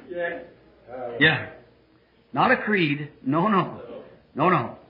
And if you still love the things of the world, you're deceived. Your sacrifice hasn't been accepted yet. Your nature hasn't been changed. Now do you know what it means to be born again? Your nature's changed. You become a new creature. You've got to die first and then be born again. I know it's time for me to close. But just give me just a few minutes. I'll run over these texts real quick. See? If you still love the world and claim that you are born again no matter what you've done, you might have cried, you might have had chills run through you. And it's all right. I ain't got nothing against that. Christians cry and have chills run through them. Yeah. And you say, Brother Branham, I spoke in tongues. This might be fine. That might be just ever so good. I'm looking at a little woman right now that come to me not long ago with a vision or dream she had, and I got the interpretation. Still, it's kind of hard to go tell that little Pentecostal preacher's wife that she didn't have the Holy Ghost. Mm-hmm. Wow. But she didn't. But then she received it. Yeah. It's different. See? Yeah, it ain't speaking in tongues. It ain't dancing in the Spirit. There's none of those things you can lay it on to. It's a death and a birth. Amen. A changed nature. A changed disposition. Hallelujah. The old things are dead. New things are new. Amen. The world is dead and God's new. God is your life and the world is dead to you. Now you get it? Hallelujah. All right. Now, listen. I'm going to have to cut just a little bit here, you know. Get the briars out of the way. Women and men that won't follow God's Word and His teaching, after they claim to be born again, there's something wrong. I'm going to speak with the women just a minute. If a woman that knows that God's Word condemns bobbed hair and wearing shorts, wearing slacks, dressing immorally, and haven't got the decency enough to let your hair grow out and put on clothes that look like a Christian, you're deceived. I don't care what you've been through. You might have spoken tongues like pouring peas on a dry cowhide. You might have danced in the Spirit and you shook the whole building. That don't have one thing to do with it. It shows that the love of the world is still in you. When God condemns that, He said it's not a woman should have her hair long. And nature self teaches that man should have short hair because God is over man and man over woman. And if a woman cuts off her hair, she dishonors her head, which is her husband. If a man lets his hair grow, then he dishonors his head, which is Christ. See? Let your women adorn themselves in modest apparel, clean, ladylike. See? And then without the common decency to do that, You say, glory to God, hallelujah, I've spoken tongues, hallelujah, glory to God. That shows that spirit in there is wrong. It'll accept the Word every time, if it's the nature of the Word. And the Word is flesh, and the Word was God. And the Word is God. And the Word that's in you makes you become a son or a daughter of God, an offspring of Him believing His Word. I don't believe in that old name of the Lord Jesus to be baptized in. Hallelujah. I don't care how much you try to explain it. I believe my pastor. Go ahead, that's your father. Amen. Amen. But if God's your father, you'll line up with God's Word. Amen. Preacher, many will come to me that day and say, Lord, have not I cast out devils in your name? Preachers. Have not I done many mighty works? Evangelists on the field. Depart from me, you workers of iniquity. Illegitimate children. That's right. If you're born of God, you're washed in the waters of the Word. Separated from the things of the world and believe God. You're dead. You're dead to your own thinking, dead to your own ideas, dead to everything else but God's Word. It lives in you, working back through you, proving that it is God's Word. You say, I'm dead to the world, Brother Branham. And deny God's Word? Jesus said, these signs shall follow them that believe. Now we're getting out what born again means. Still with temper, still mean, arrogant. Somebody say something about you, you right ready to fight. And born of the Spirit of God? No. God's Spirit don't do like that. No, God's Spirit is humble, meek, sweet, long-suffering. That's God. Loving, kind, forgiving. That's God's Spirit. Oh, yes. But they'll hold to that denomination and speak in tongues, prophesy, do all kinds of works. Jesus said they'd do it. Having a form of godliness. Hold to the denomination because that's your father. They're born in that denominational father. But if you're born of God, this is your father. He is the Word. The Word.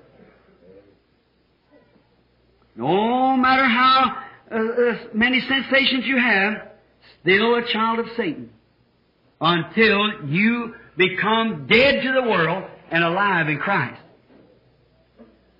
Listen quickly now.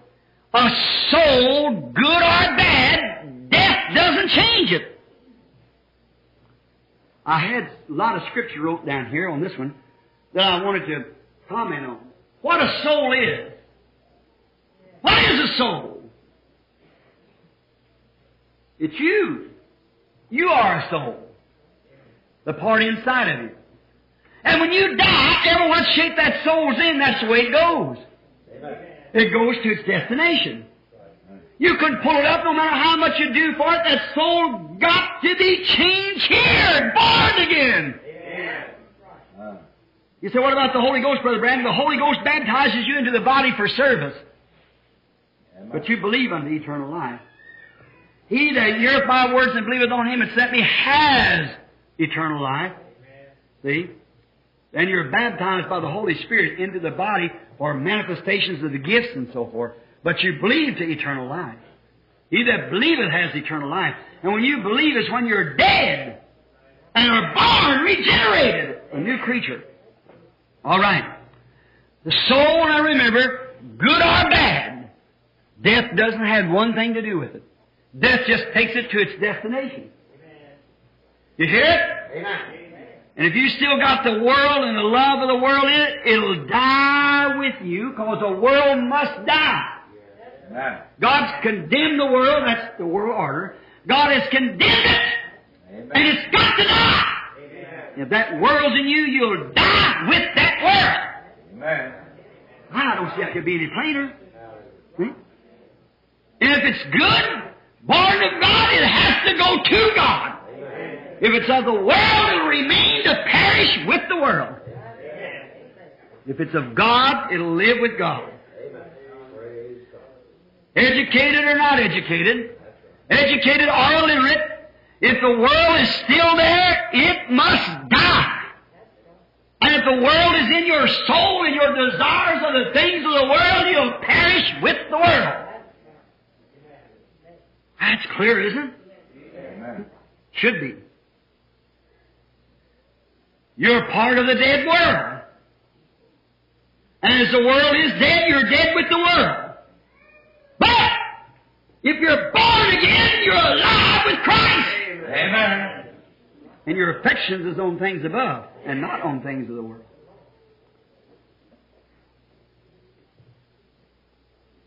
But if you are born again of the Spirit of God, you become a part of God and are eternal with Him. Then death cannot touch you when you're born again. You are eternal. You have changed from a creature of time to a creature of eternity. You have changed from death unto life. I'm talking about eternal. From eternal death to eternal life. If you're of the world, you die here with it. You love, the Bible said in John, if you love the world or the things of the world, it's because the love of God's not even in you. Right. Oh, help. You can't love the world. And Jesus said you can't love God and mammon. Mammon is the world. Yeah. You can't love the world and God at the same time. And he that says he loves me and keeps not my sayings, that's the Bible, is a liar and the truth's not even in him. There you are. Oh, Branham Tabernacle. And all you good people, let's take inventory. This is New Year's. Let's start. Let's do something. Get the things of the world out of us. If it's still in there, let's get rid of it. Yes, sir. All right. People of today, I've got to hurry. People of today take all kinds of spirits. They go up and take a church spirit. They even take spirits that call themselves God spirits, born again, and deny the Word of God being true. Amen. Yeah. Could you imagine the Spirit of God denying His own Word? Oh, Lord. To you Catholic people, Roman Catholic, I mean, could you actually say that you are born of the Spirit of God and take those dogmas, which is contrary to the Bible, and deny the Word of God? And say that you are the Spirit of God's in you, the Spirit that wrote this Bible would deny it? Oh, That would be me telling something and stand up and lying against it. God saying something and turn around and lie about it. When the Bible said it's impossible for God to lie. Amen. Because He's the very fountain of all truth. You Methodists, Baptists, that are baptized in titles of Father, Son, Holy Ghost, and no different now. You got your Bible. You that just take a church joining by shaking a hand. You that take your letter from one to another and claim that you're born again of the Spirit of God. How can you do it and then look in the face of God's Word and call yourself a born-again Christian? When you're dead to the church. You're dead to the creeds. You're dead to the world. You're dead to everything else but God. And God is the Word. Here you are. Let's see. They take every kind of a spirit. Well, they got church spirits. They got all kinds of spirits. Now listen closely. Prophets, the Word of God comes to the prophet. The Bible said so. I'm closing. I've just got a couple more comments here, so I want to pass, and then I'm going to cut off. The Word of the Lord come to the prophets. Amen. What come to the prophets? The Word of the church came to the prophets. No. The Word of the creed came to the prophets. No. The Word of the Lord. What was it? The prophet revealed the Word of God. Amen. See? That's prophets. Real prophets. Amen. Yeah. Now we got false prophets. We're getting to them just in a minute. Yeah.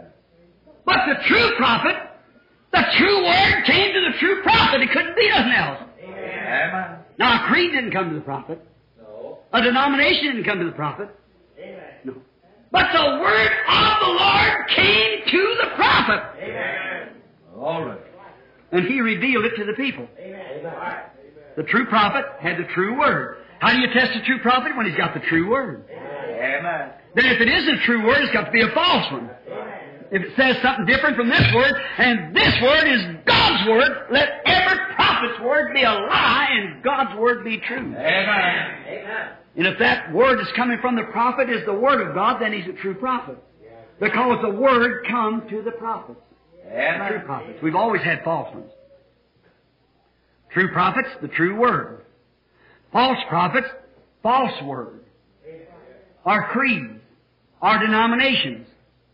Join this, say this, believe this, do this. But the true Word comes to the true prophet and he tells you the true Word.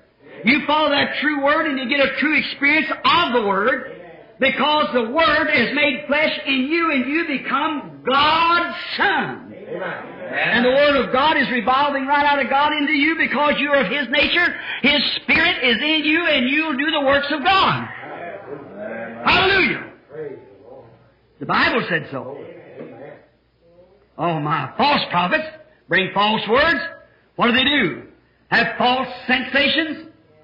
False prophets keep enough of the true Word to be false. They used to didn't do it, but the Bible said, you want to put down a scripture on that? 2 Timothy 3. See? The false prophets has enough of the true Word to make it false. Because the Bible said that they'd have a form of godliness. In order to have a form of godliness, they have to have some of it as truth. A form of godliness, but deny the power thereof. The power of what? To make you straighten up. Be a different. Serve God. Not go to dances and things of the world the Bible condemns. Not cut your hair like false prophets say that. Don't make any difference. Someone said not long ago, I believe I quoted it here before, I don't know, said, why in the world don't you leave them women and men alone, to me? Said, why? The people believe you to be a prophet. I said, I am not. But the people believe you to be. Why don't you teach them how to receive visions? How to do the works of God like that? I said, how can I teach them algebra when they don't know their ABCs? Amen. How can you take a child out of kindergarten and give him a college education today? Teach him square root measure. How can you do it when you don't know what ABC means? You know what ABC means? Always believe Christ. Don't believe the church, don't believe the creed, don't believe the doctrines, believe Christ. Why? To know Him. To know Him is life. Is that right? Not know His creed, He ain't got no creed. Not to even know His Word. Not know His Word, you got to know Him. Know Him as your Savior and new birth. Like Jesus said to Nicodemus, if you can't believe earthly things that I tell you, how could you believe heavenly things? How do you go to believe spiritual things of entering into the Spirit and knowing and seeing visions and things like that to set a school in order like that when they don't even believe earthly things? Can't even believe to wear clothes right. Can't even believe to quit their smoking, to quit their lying. Lay their temper aside and all them things. Do all these things there. Quit lusting. How can you teach people to enter into the Spirit when they got all those things still hanging on them? Yes. Oh my. False prophets has false words, creeds, denominations, sensations. Oh, bless God, only thing you have to do. You want to wear Elijah's garment? Glory to God. Only thing you have to do is just be blank in your mind. Don't think of a thing and say, oh, fill me, fill me, fill me. The devil will sure do it. And then you rely upon that. Ooh, it run all over me, Brother Branham. I felt it. Ooh, glory to God, hallelujah. Jumped up and down like that. Oh, I got it. And live like you live. Amen. By their fruits you shall know them. Amen. Not sensations. Oh, brother, you want to receive the Holy Ghost? Just get out the altar and say, glory, glory, glory, glory, glory, until you speak in tongues. Go back out and live any kind of a lie. Lie, steal. When they tell you about being baptized in the name of Jesus Christ, that's fanaticism. My church teaches different. And say that you're born again. Washed by the waters of the Word. Something wrong somewhere. You'll believe every word, just the way it's wrote here. We don't need it. The Bible said it's of no private interpretation. God interpreted it, and this is the way it is. He wore His Word here. Don't the Bible say, I believe 2 Peter there, the Bible is of no private interpretation? Certainly. No private. It's wrote just the way it means it, right? Like that. Just leave it this way it's wrote here. It'll bring the same result. Now, false teachers will bring false birth. True prophets will bring the Word, the birth of the Word, Christ. False prophets will bring false birth, the birth of churches, the birth of creeds, the birth of denominations. And here you are, Pentecostal brother, false sensations. And tell a man he's got the Holy Ghost because he speaks with tongues. I've seen devils speak with tongues. Pencils lay down and write in unknown tongues. That don't mean a thing. It's got to be alive. By their fruit you shall know them. Brother Branham, do you believe in speaking in tongues? Yes, sir. Do you believe in shouting? Yes, sir. To be a Christian, I believe that. I believe God's Word. But if the life isn't there to back it up, get out there, stuffed shirt, glory to God, hallelujah, and then tell me that that's Christ? Christ is humble, meek, and gentle. Go into a town and, you have to be just brushed off the shoulders, and everything has to be just right, not a wrinkle in your suit, and you have to have the very best or you won't even come at all. Guaranteed so much money you can't have a meeting. My. All the denominations, they have to pat you on the back. There wasn't one of them patted him on the back. For he was the Word. Amen. Right. False. Keep enough of the true to make a form of godliness. And listen, I'm saying something here. I want you to listen. Them kind of false conceptions, you know what a false conception is? Lead millions of people to a false birth. Amen. False teachers. Amen. Lead the people to believe in a sensation. Because you jerked all over. You got it. Oh, because you got a real funny feeling went over you. You seen lights in front of you and got blind and staggered. That's Elijah's jacket put on you. That's right, you got it. Oh, you what you are? You're a manifested Son of God. Where do you find yourself? Defeated. Right. Glory to God. I went one night and I had a dream. Oh, yes. Oh, I seen this, that. Yeah. Don't you believe in dreams? Yes, sir. I certainly do. But if that dream didn't back up God's Word, then it's wrong. Amen. This is the truth here. Stay in this. Amen. Yes, sir. Lead million to false birth. Just think. I got a piece of paper I was going to bring with me. Or that the ecumenical father of all the Greek Orthodox and Orthodox churches has talked with Pope John the 22nd. And he said, we may not see it in our generation, but the great brotherhood and the emerge of both Protestant and Catholic is coming together. I thought, praise God. Somebody's cut down a paper, wrote to me like that. I believe Brother Norman. Somebody said, Brother Brennan, it's later than we think. Look at today. The Minister of War and all so many different offices and President, and this nation is all Catholic control. Listen, you say, well, they're Christians. To be Christian is to be like Christ, to have His Spirit. Is that right? Here's something rude, but I want to say it. If you called a hog a sheep, would it make him a sheep? Well, if you said piggy, I'm just tired of you being a piggy. I want a lambie. So I'm going to take you out here and I'm going to scrub you all up and I'm going to wash your teeth and I'm going to comb your hair down and I'm going to make you a little lamb. I'm going to tie a little pink ribbon around your neck and you're going to be a little lambsy instead of a pig. And you come and say, lambsy, lambsy, lambsy. He'll still go, oink, oink. Turn him loose in a pig pen and he'll all the slop he can get. Right? It isn't sprinkling him. It isn't putting him in water. No. It's a death and a birth. Yes, sir.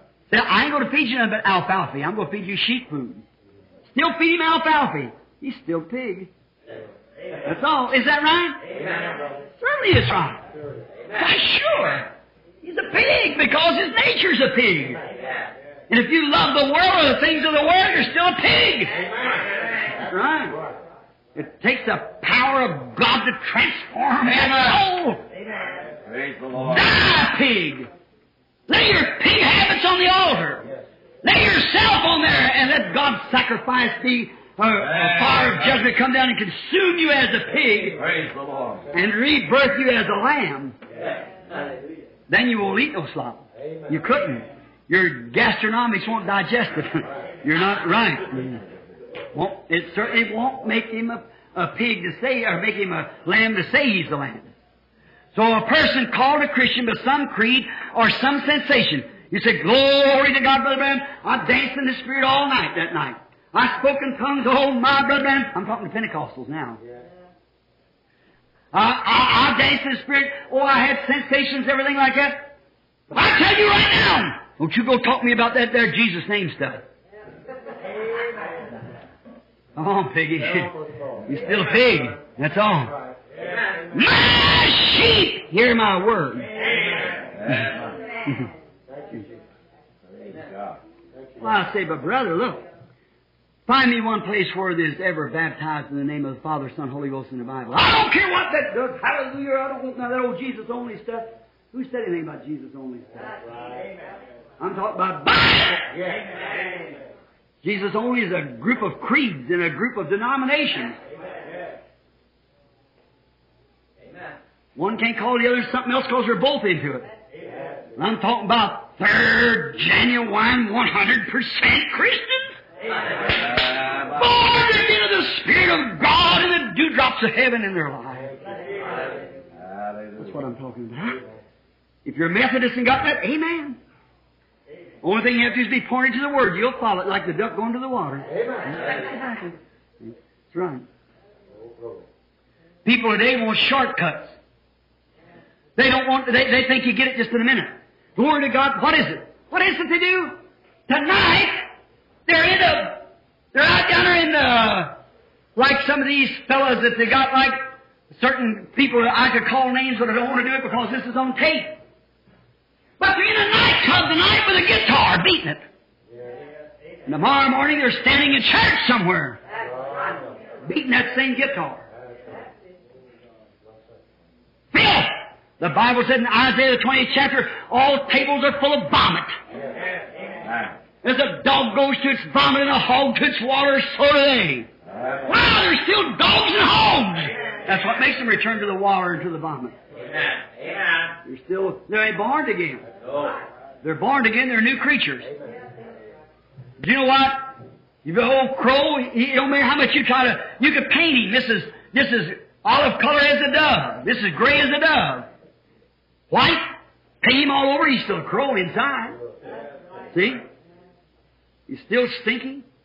No buzzard, just the same. Scavenger, eat the dead things of the earth. That's right. But you know what? A dove don't even have to take a bath. Oh, hallelujah. A dove's body, because he is a dove, he's got an oil that comes through his feathers that just keeps him clean all the time. Because it comes from the inside out. Oh. Wow! The buzzard say, mine too. I put a little holy water on, brother, fixed it. No, he didn't. Boy, it comes from the inside out. Not from the outside in, it's a birth. That's God, I go to church the same as you do. Hallelujah, my church is as good as yours. Hallelujah, we're just... All right, you buzzard. That's right, see?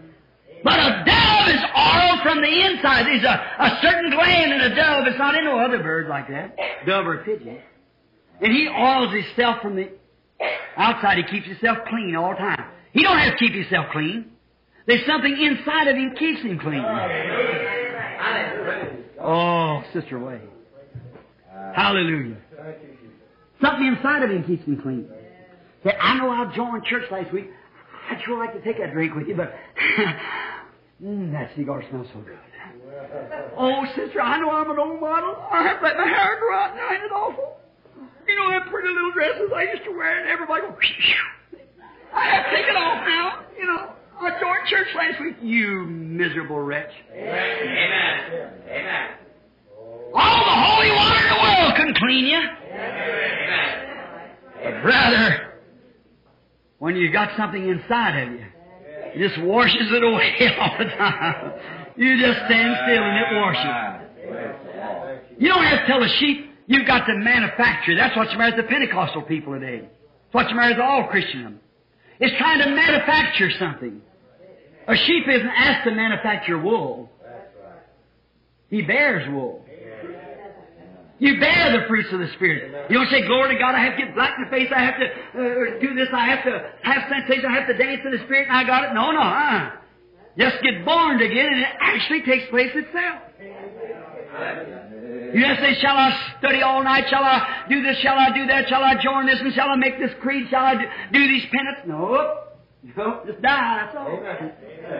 Be born again. And it comes from the inside, takes care of the out. Sprinkle a little water and wash him, just like changing a pig to a lamb. You can't do it. But if on the inside he's a lamb, then he won't be a pig no more. See? That's rude remarks, but I'm not educated. I just have to make it. You know, I was reading the life of John the Baptist the other day. What he said, what he called them, you generation of vipers. Why? He was raised in the wilderness. You know what they was. Stomp your foot and they take for cover. You generation of vipers. Also the axe is laid to the root of the tree. Vipers, axes. He talked on what he knows. That's where you learn God by what you know. You see a pig and a lamb, there's nothing at all. You can't make, you might wash that little old pig up and do everything you want to, he's still a pig. Amen. He's got to be reborn before he can be a lamb. Shortcuts. Tonight. They're out here today, they're going on mine. Tomorrow they want to preach. Pentecostal people let them do that too. Yeah. They want a shortcut to heaven. Hallelujah. All I have to do is get here, just don't think of nothing at all, and say, hallelujah, hallelujah, I got one of Elijah's garment. I'm going out tomorrow to cast out devils. Hallelujah, hallelujah, I got it. Praise God, here I go. They want the shortcut to heaven, taking as much of the world as they can take.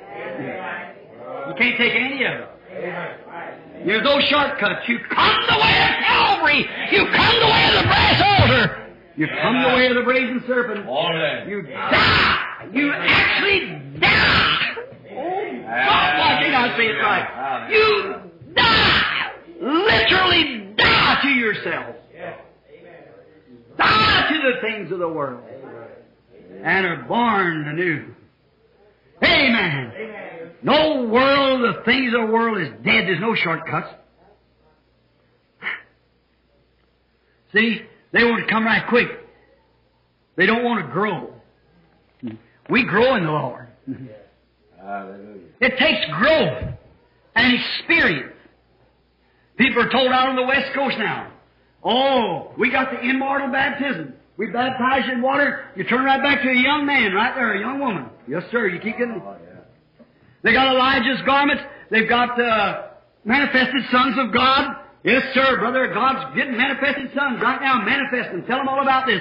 Tonight you're a sinner. Tomorrow you're manifested sons of God. Nonsense! Amen. Where do you get that in the Word? Amen. Lord help. Babies are not born man. They're born babies and grow to man. Listen over here. Let me just quote back just a minute and read something to you. In Ephesians, the 11th, verse 12, about the 15th, I believe it is. Somewhere along in here. Let's start at the 12th verse. For the perfection of the saints, for the working of the ministry, the edifying of the body of Christ, till we all come into the unity of the faith and the knowledge of the Son of God, into perfected man, and the measure of His stature, and the fullness of Christ, that we from henceforth be no more children, tossed to and fro and carried about with every wind of doctrine. Listen. And what doctrine? By the sleight of man and cunning crafts, whereby they lay in wait to deceive you, but speaking the truth in love. And wait, what? Speaking the truth, He is the truth, in love, listen. Are you listening? Say amen. Amen. What? May grow up unto Him. Amen. What? Tomorrow? No. Grow up to Him. Grow up. Grow up unto Him, which is the head, even Christ. Amen. Growing up unto Him. Yeah. Amen. Oh, yes. I remember the first sermon I preached. I got up there and I thought I did real well. And all the old ladies sat around and they cried a little bit, and said, oh, What a wonderful boy. The old pastor, Dr. Davis, was an old lawyer. I went down and he said, I want to see you down at the house. I said, all right. I walked in next day, you know, all swelled out. I said, how do you do, Dr. Davis? He said, the rottenest I ever heard. I said, what? He said, the worst I ever heard. Well, I said, Brother Davis, everybody was crying. He said, yes. They cried at funerals, cried at births, everything else. He said, what it is, Billy, you never quoted one bit of God's Word. You talked about some mother that had gone on or something like this and got everybody to crying. Said, you're not born to get up on things and sensations of this earth. You're born by the Word. Amen. Said, Billy, he cut the wind right out of me. I'm glad he did. See? Not jumping up and down and hollering, that isn't it. It's the Word that makes alive. The Word's quickened, not experiences, the Word. He said, I remember the first case I tried, Billy. He said, I beat on the rail, and I said, look at this poor woman. Oh, he said, look at how she looked at her husband's mistreated her. He said, I cried a little and picked up my handkerchief, and I acted just like the rest of the lawyers. So I thought I'd go through the same emotion. Said, Judge, Your Honor, why don't you give her a divorce? Look at there, she says her husband beat her back across the back. He couldn't even sit under any clothes. They beat her across the back. He said, why won't you give her? The old judge just sat there. Looked. Directly the old attorney sitting across on the other side had grown up. He said, Judge, Your Honor, how much more of this nonsense will your court stand?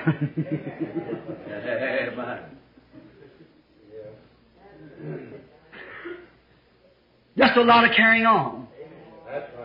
That's the way too many people do.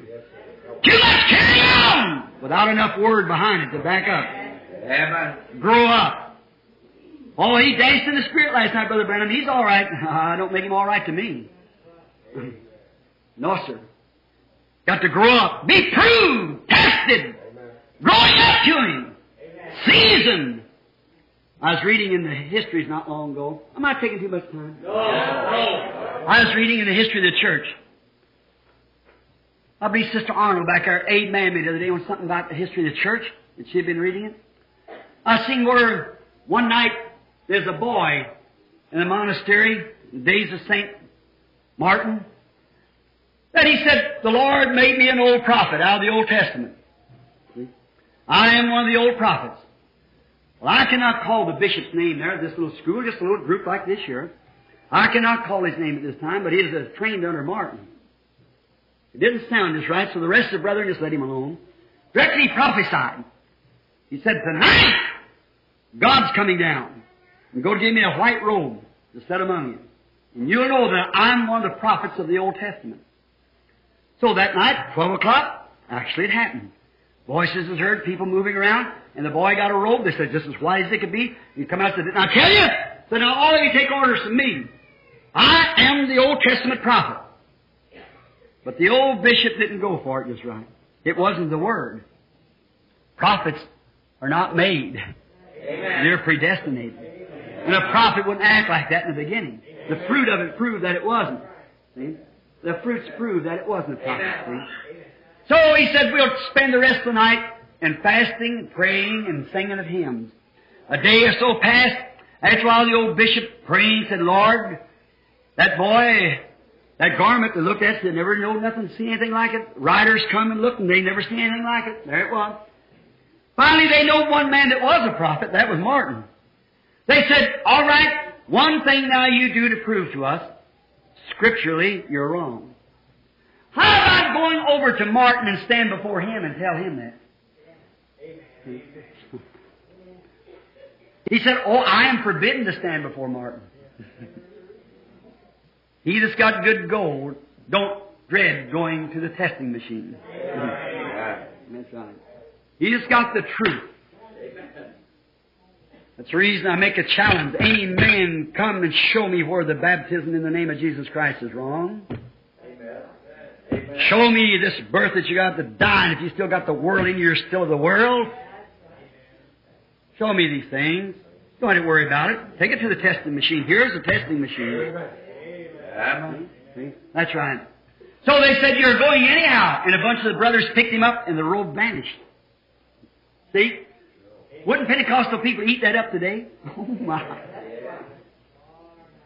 It looked like the real thing, but it wasn't according to the Word. Amen. Martin said Satan appeared to him one time. Great golden crown on, 3 or 4 decks of stars in it like that. Glistening and beautiful. Great big fella, nice, handsome, correctly combed and groomed, a great beautiful robe on, and his shoes on his feet was gold. Walked out and said, Martin, do you know me? Now, people that don't see visions, you might not understand it, see, but how things come to you in different spirits and how deceiving they are. The Bible said they would deceive the very elected if it was possible. The elected. That's those who are predestinated and born for that purpose. See? Amen. See? So he come to this elected. He said, Martin, do you know me? I am Christ. He said, will you recognize me? Martin hesitated. Seemed strange. He waited a minute, and he said again, he said, don't you see me? I am Christ. Do you recognize me? He said it 3 or 4 times to him. Martin said, Satan! I know you! My Lord is not crowned yet, but His saints shall crown Him. There's the word! That's where that Roman church got so much dogma. Evil spirits coming in contrary to the Word, and they had to deny the Word to take their dogma and get away from the Bible. Stay with the Word. Amen. That's the string of life today. There'll be spirits rise after a while that'll deceive everything nearly. The Bible said so. As Jambres and Jambres withstood Moses, so do these men of reprobated mind concern the truth. Perform miracles and do all kinds of signs, but stay with that Word. Amen. The Word of the Lord came to the prophet. And they brought it forth, and we believe the prophets. Amen. Notice. Yes, he said, I know you, Satan. Said, my Lord is not a big man like that. My Lord went away with a rugged old garment on with nail scars in his hand, uncrowned with bloody locks. And when He returns, He'll come like that, for the Bible said He'll return in a like manner as well. Amen. And the thing vanished from Him. Oh, my. How He comes in and just makes it so beautiful. Oh, they spoke in tongues. They're the best people you ever seen. Don't you believe that? Be leery. I hope the Word's not boring. No. Born Christians grow into the statute of Christ. Amen. As they live, they're born again, their lives begin to shape like a baby. It takes form and begins to grow. First thing you know, here they are in the full statute. Amen. There you are. Praise the Lord. Day after day, year after year, they stay the same. Now come back to the Word. If ye abide in me.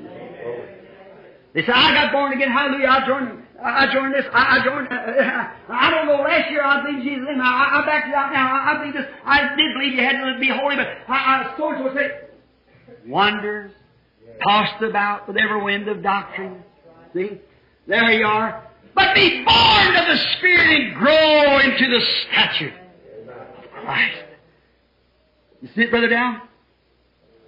Growing into the stature of Christ. Through your life proves, like if you were born a prophet, you'll remain. If you were born a Christian, you'll remain. If ye abide in me and my words abide in you, this grows you up into the stature of Christ. Hallelujah. Not some young lawyer beating, screaming, crying, tell you this, that, other, and make a lot of emotions. But somebody who's grown into the stature of Christ through the years is seasoned out, improved, standing at the helm. No other, on Christ the solid rock we stand, all other grounds is sinking sand. Let denominations and creeds come, go, let isms keep me humble, Lord, stay right with the Word, move right on through the stream. She'll guide us to the shore. Full stature. Now look, if we see how it turns out here, and you can't change after death, Now you watch these people that come in and gets all these sensations and things, run out tomorrow, they're this way. Have you seen it? Yeah. Hundreds of them. See? And you see what happens. And now what if them people die in that state?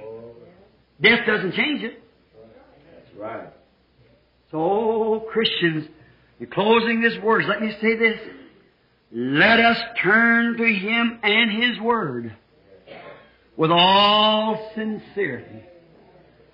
Come humbly like Christians and be born again of His Spirit. And when you are born again, you are vindicated, a Christian, by the fruits that you bear. Amen. You get that, Sister Peckinpah? You are a Christian by your fruits that you bear. By their fruits you shall know them. That's a vindication. You might not know your ABCs, but yet you can be a lady, a Christian. You might be hated of the world. If you do it because something you've done, you should be. But if you're hated for His sake, that's different. You might not be a theologian. Look at the blind man that was born blind. Jesus healed him. He'd been born from birth. He didn't have eyeballs. And Jesus made him well. Healed him. And when that man came to see, and the Pharisees questioned him, but who was he? They couldn't deny that something had been done. Now the man was not a theologian. He couldn't argue like preachers would do, little technical things. He couldn't explain to him. He didn't know the Testament. He didn't know how the Messiah is to be born and the works He was to do. The man didn't know it. He wasn't a theologian. Well, what did he do? They said, give God praise. We are theologians and we know He's a sinner. Amen. Now the man couldn't deny their word. But here's what he did say. In other words, if he is a sinner and does this, and what's the matter with you fellas? Amen. What's the matter with you all? He said, whether he's a sinner or not, I don't know. I can't say that. But this one thing I do know. Wherein I was once blind, I now see. Amen. What was he doing? He was vindicated. That's right. He's being vindicated. Something happened to him. His being was changed from darkness to light, Amen. from blind to sight. And a man that's born of the Spirit of God, that once had a form of godliness to deny the word thereof and the power thereof, and to say in the days of miracles is past, when he's born again, he might not be a scholar, he might not be able to explain it, but he believes it. Oh, praise the Lord. Like if my colored brother and sister here forgive me for saying this, a good old colored brother down south, they told a little story of him, said he was packing a Bible and he couldn't even read his name. And he said, Mose, why do you pack that Bible? He said, it's the Word of God. He said, do you believe it? He said, yes, I sure do believe it. He said, I believe it from kiver to kiver and believe the kiver also, because it's got Holy Bible wrote on it. He said, how do you know it's a Holy Bible? He said, how do you know it is? He said, I just believe it. That's all. That's all he had. He just believed it. He didn't know why, but he believed it. They said to him, Mose, would you do anything that Bible said do? Yes, sir. He said, if the Bible said so, I'd do it. There you are. He said, all right, Mose. He said, now, what is that stone fence there? If the Lord told you to jump through that stone fence, how'd you jump through the stone fence? He says, does the Bible say for Moses to jump through that stone fence? He said, but what if God would speak to you and tell you to jump through the stone fence? He said, if it was God, and He told me to jump, I'd jump. Amen. He said, how are you going to get through that fence without a hole in it? He said, if it was God, He'd have the hole there when Moses got there. And that's right. Amen. Right. Amen. You dare to take God's word and stand there and say it so. Let this poor little nervous woman here. thinks she's going to die and everything else is wrong with her, see? Hallelujah. You're not dying! So how can I do it, Brother Branham? Just take His Word and step on it one time. Stand on that Word! See what happens. Tell the devil he's a liar. You've been in menopause all these years. About 57 years old. And get away from the thing! It's the devil! Take God's Word and say, by His stripes I am healed. Watch what takes place. Hallelujah. Then you'll quit thinking you got heart attacks and everything. You don't have no heart attacks and all that stuff. It's a lie. You don't have it. Just believe God's Word! Right. When you're born again, God vindicates you. That's how. God vindicates all His nature. Amen. What? By the fruits. That's why He vindicates His ministry. That's right. All His servants are vindicated the same way He vindicates nature. How do you know it's a peach tree? Because the brain preaches. How do you know it's an apple tree? It's bearing apples. How do you know it's a Christian? Christian signs bear it from it. Christian life comes out of it. Hallelujah. How do you know it's a teacher? The Word comes from him. How do you know it's a prophet? The Word comes through him. Amen. Bears record. Vindication. It proves itself. How does it become that? When it dies. It becomes one. That's right, when we die and become a new creature in Christ Jesus. Amen. It gets us with our calling. We stay with our calling. The fruits of the Spirit follow us when we are His servants. When we are born again, the fruits of Christ's life follows us. That's right. How do you know it's a peach tree? It's got peaches. How do you know it's a Christian? He acts like Christ. He walks like Christ. He talks like Christ. He lives like Christ. Above sin, victorious. What does He do? Say, see what I've done? Christ didn't do that. He gave all praise to the Father. That's right. That's how you know it. By their fruits you shall know them. What must verily, verily, I say unto you, except a man be born again, he cannot even understand the kingdom of God. So, not my New Year's message here at 12:30 or 20 minutes to 1. But my advice is to you, Christian, you who love God, when you come to God's brass altar of judgment, and you want to be born again, just lay yourself up on there. Don't expect to pick up again. You're going to die. That's the end of you. That's all. If you don't do it, if you don't feel like you can do that, don't try it. It won't work. Deeply sincerely. With about 10 pages more of this lesson here and more scriptures, I quit. But lay yourself upon God's brazen altar of God's judgment and become just as dead to the world as Christ was. See? Come just as dead as the judged serpent was in the Garden of Eden, had been represented in the form of a brass serpent. No life at all in it at all. All of its life was gone. Amen. Christ was lifeless. They took Him from the cross and buried Him in the grave. He was dead. And then He rose for our justification, and we die with our Lamb on the altar and are raised again in His justification. Amen. How do we know? Because His life that raised Him from that dead condition, that same life raises us from our dead condition of the world into a new creature in Christ Jesus, and then by the Holy Ghost we're sealed in the kingdom of God until the day of our redemption. Amen. Verily, verily, I say unto you, except a man be born again, he cannot understand the kingdom of God. Don't try to understand it. You'll never do it. Jesus said you could not. Just accept it.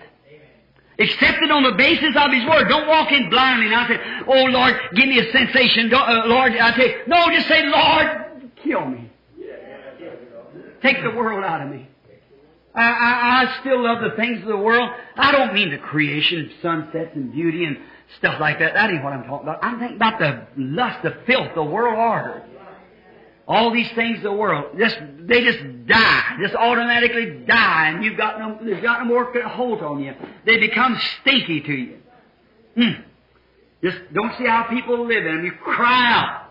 The more you see of it, the worse you get. Amen. Yes, sir. You can't compromise with it. There's no place to compromise. There's no place to put yourself in there. When there's world in there, you're dead to them things. And how can you, once being dead to the world, then associate into things of it again? Can't do it. So don't do that. Die to the things of the world. Lord bless you. Be born again, Christians. Be born again. Then you won't have to say, it's the hardest thing, you women, for me to let my hair grow out. It's the hardest thing for me to let my temper go, you man. Boy, I just have to tell my wife. I get her, boy, and I shake her, and I say, I know I'm a Christian, I ought to do this, but you shut up and you sit down. Don't do that. You'd like to see a time you can put your arm around and say, sweetheart, that isn't becoming to a Christian. That's where you want to be, isn't it? You can be that way. And when a man slaps you on one side of the face, you don't have to cut him down with a pocket knife. Okay? A man slaps you on one side of the face, say, brother, what reason did you do that for? There you are. That's Christianity. When somebody says something evil about you, instead of just trying to make a big show of it, slip off somewhere and say, Heavenly Father, the man is a mortal. I pray that you take that spirit out of him. Don't let him do that. Pray save his life. Don't say, Lord, I know I ought to say it. Well, you might not say it with your lips, but mean it in your heart. See? It's your heart. That's what counts. When you're born again in the Spirit of God, you actually love everyone. Now, you don't love their ways and things like that. You don't want to partake of it. No, sir. Stay away from the things of the world. But you just keep yourself spotless. And the only way you have to do it, it comes from the inside out like the dove fixing his feathers, you see. He don't have to fix them and say, now today I must wipe all this off and then, like that. No, he's got an oil on the inside of him because he's a dove, just keeps him clean. See? That's right. Won't you do that? Won't you receive him like that? That's my persuasion to you on this New Year's Eve. I persuade this little tabernacle. How I love you. How I love this little group of people. How I would like to come in sometime, walk down through this building and just look. You know what I've always longed to see? A church filled with the Spirit. That sin could not even be around it. As soon as one member done something wrong, the Spirit would call it right out. He'd be afraid to join himself with the Christians before confessing it and making it right, because he'd be called right out at the meeting when you get together. See there? Wouldn't that be lovely? Then the unclean come in and sit down among you. The first thing you know, the Holy Spirit speaks in such a way that reveals the secrets of their heart. See? Telling them. Now, if it'll work on one, it will on the other. See? See? And everybody in prayer, all of you is one unit, one person, just one person. Like we're all members of this body moving right along. All born again of the Spirit of God, filled with the same Spirit, baptized into the same body. Wouldn't that be wonderful? Now, we can have it. God promised it to us, but first, death, burial, and resurrection with Him. Let us bow our heads now for prayer.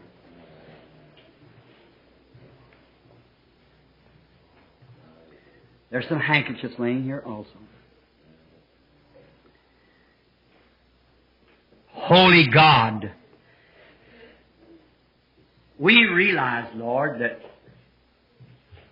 the sacredness of standing in this spot.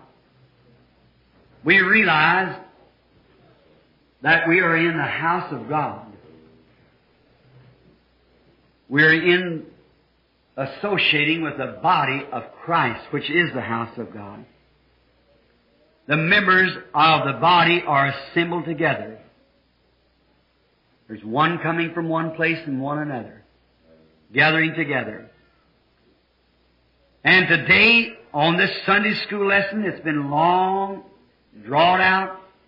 But Father, I believe that it's ordained of you that it should be this way, that we might understand what birth and resurrection mean.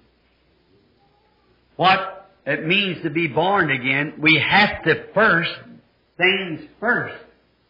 We have to die in order to be born again.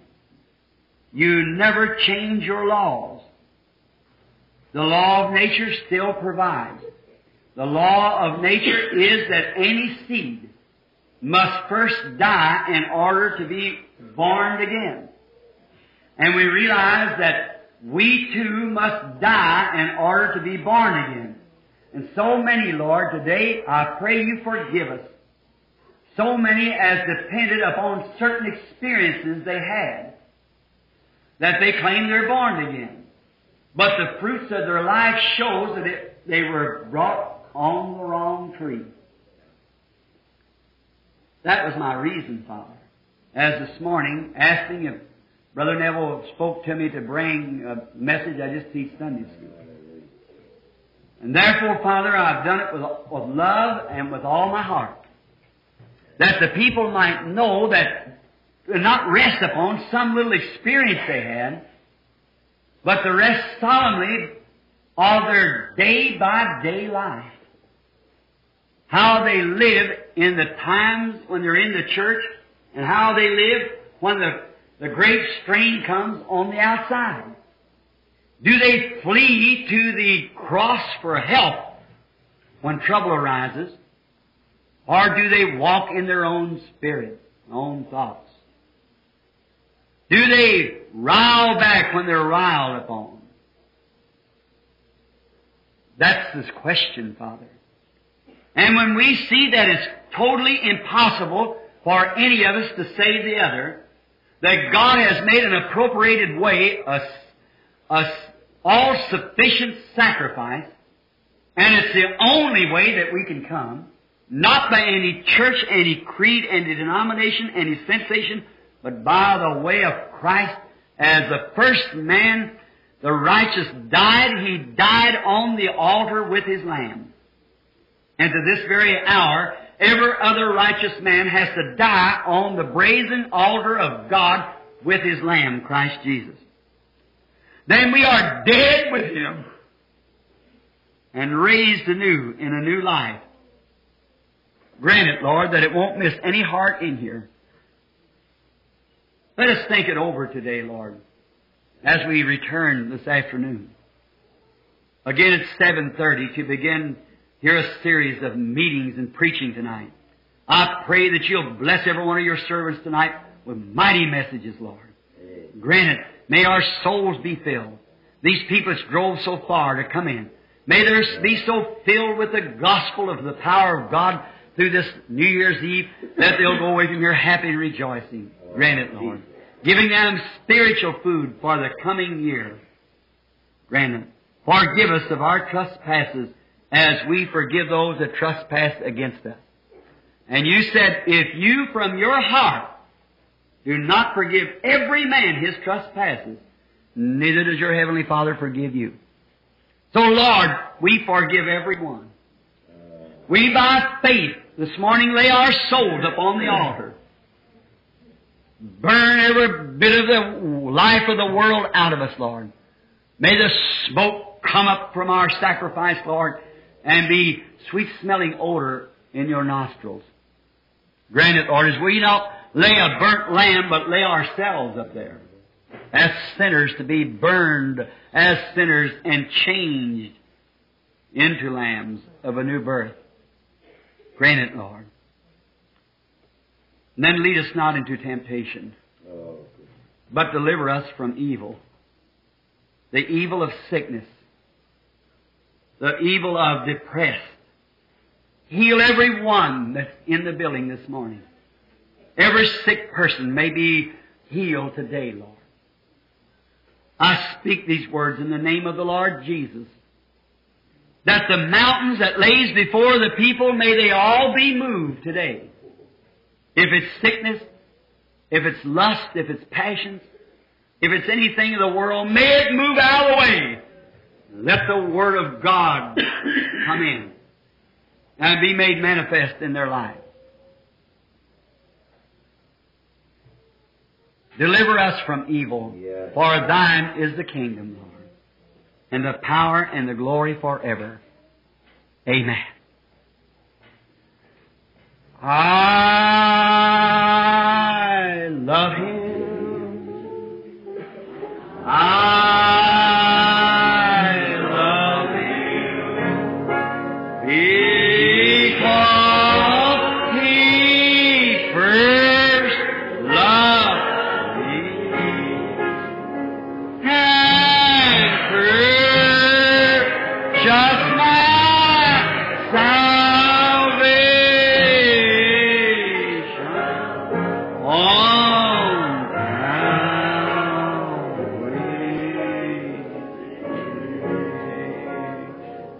Shake one another's hands.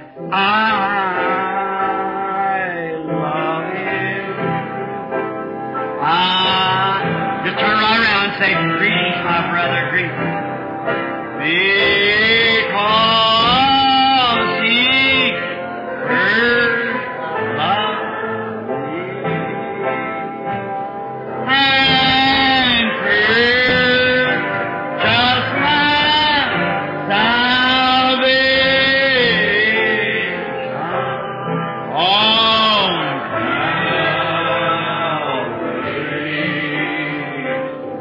Keep on. I want to thank each one of you for all your kindness this past year. I'll probably get my message tonight, the Lord willing, at 7:30. I want to thank Charlie and Nellie and Rodney and his wife for their kindness hunting season as I was down there. They treated me as if I was their father or their brother. To all you people that's been so kind to me, thank you. Brother and Sister Dow and Brother Wright, also Brother Ben, many, all you people, Brother Palmer, you know, all of you from Georgia, all around, everywhere. Thank you. By the way, Margie's father, they called yesterday and said he was sick. Is Margie and Rodney here? They're not. How is the old fellow?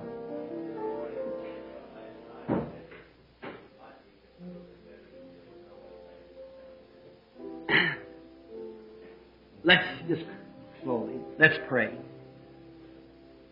Heavenly Father, a few weeks ago I sat on a little country porch way back up on the road in Kentucky. An aged old daddy sat out there with his overalls on, his faded blue shirt, trembling, took him by the hand and seen that he was nearing the end. The little old mother invited me in to have some biscuits and gravy. Lord, they were only respecting your word. Now, he's just barely here. He's leaving us. Don't let him die a sinner, Lord. Maybe it's been your servants, Lord's fault. That poor old man, knowing nothing but beating out the clods and making a living for his children. But I found in him a good, gentle spirit. Don't let him die a sinner. His daughter is one of us, Lord. And how little old Margie, her little shoulders aching, and how she's ministered to me and trying to make me a bed to sleep in down there and a breakfast at the table, and her and Nellie and Charlie and all of them. Mother Cox. And she's crying and said on the phone, her daddy is going. That's her daddy. Lord, come to that oxygen tent just now. Don't knock on the tent, but that tent of the door of his heart. Maybe some of us hasn't fulfilled our duty to go to him, Lord. Some of your other servants, maybe in his young days when his mind was alert. Maybe it's our fault, Lord, that we didn't persuade him. And forgive us, Lord, and take him into thy kingdom. Grant it, Father. We commit him to you now. And if it be possible or be in your great plan, if you'll raise him up, Lord, maybe some of us will have a chance to talk to him yet. However, our plea is for his soul, Lord, because it's going to take its journey pretty soon, it seems like. Sailing out into the unknown yonder. Oh, with no pilot. No one to guide him through the fog and mist yonder. He'll lose his way, Lord. May the pilot that knows the way come to him this morning. Anchor his little ship against the side of the old ship of Zion. When he takes his journey, he'll be sure to land in safety. Grant it, Father. We commit him to you now. In the name of Jesus Christ. Amen.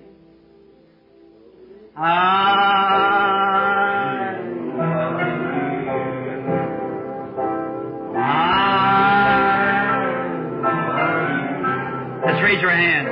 Because he first loved me,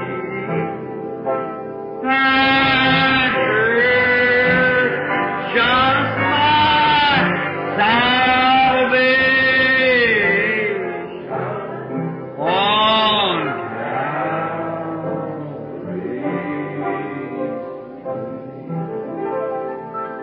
Tonight I'll try to be a little quicker with the message as I was this morning. Now, slip away. I wish I could take you all up home with me. Give you all a good dinner. I'd sure do it if I could.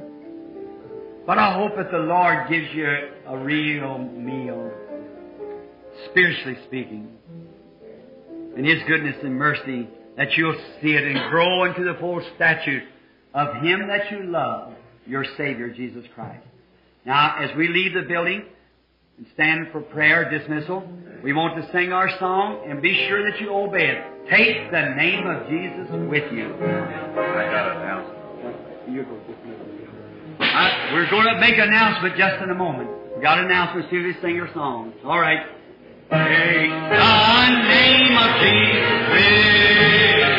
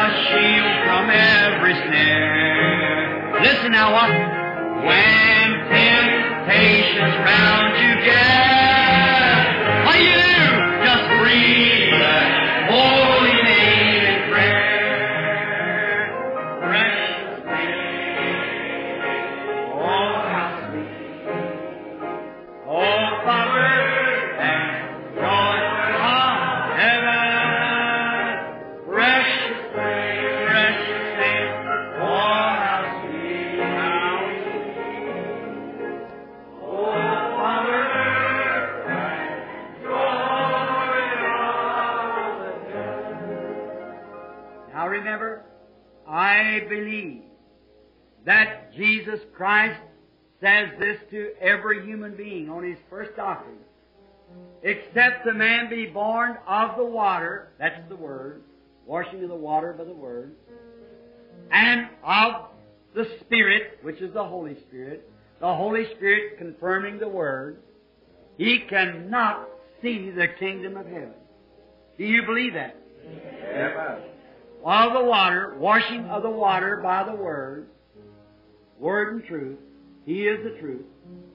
Water and Spirit, the Spirit coming with the Word to confirm the Word, making God live in me. Amen. We cannot understand the kingdom of heaven until that's happened. Then when that begins to happen, we see the Word in us, born of the Word and of the Spirit, manifesting itself, leading me not away from the Word. The Spirit leads me to the Word. And the Word living in me, making God manifest in your life, you'll never understand the kingdom of God and can no wise enter into it. God bless you, Brother Noel.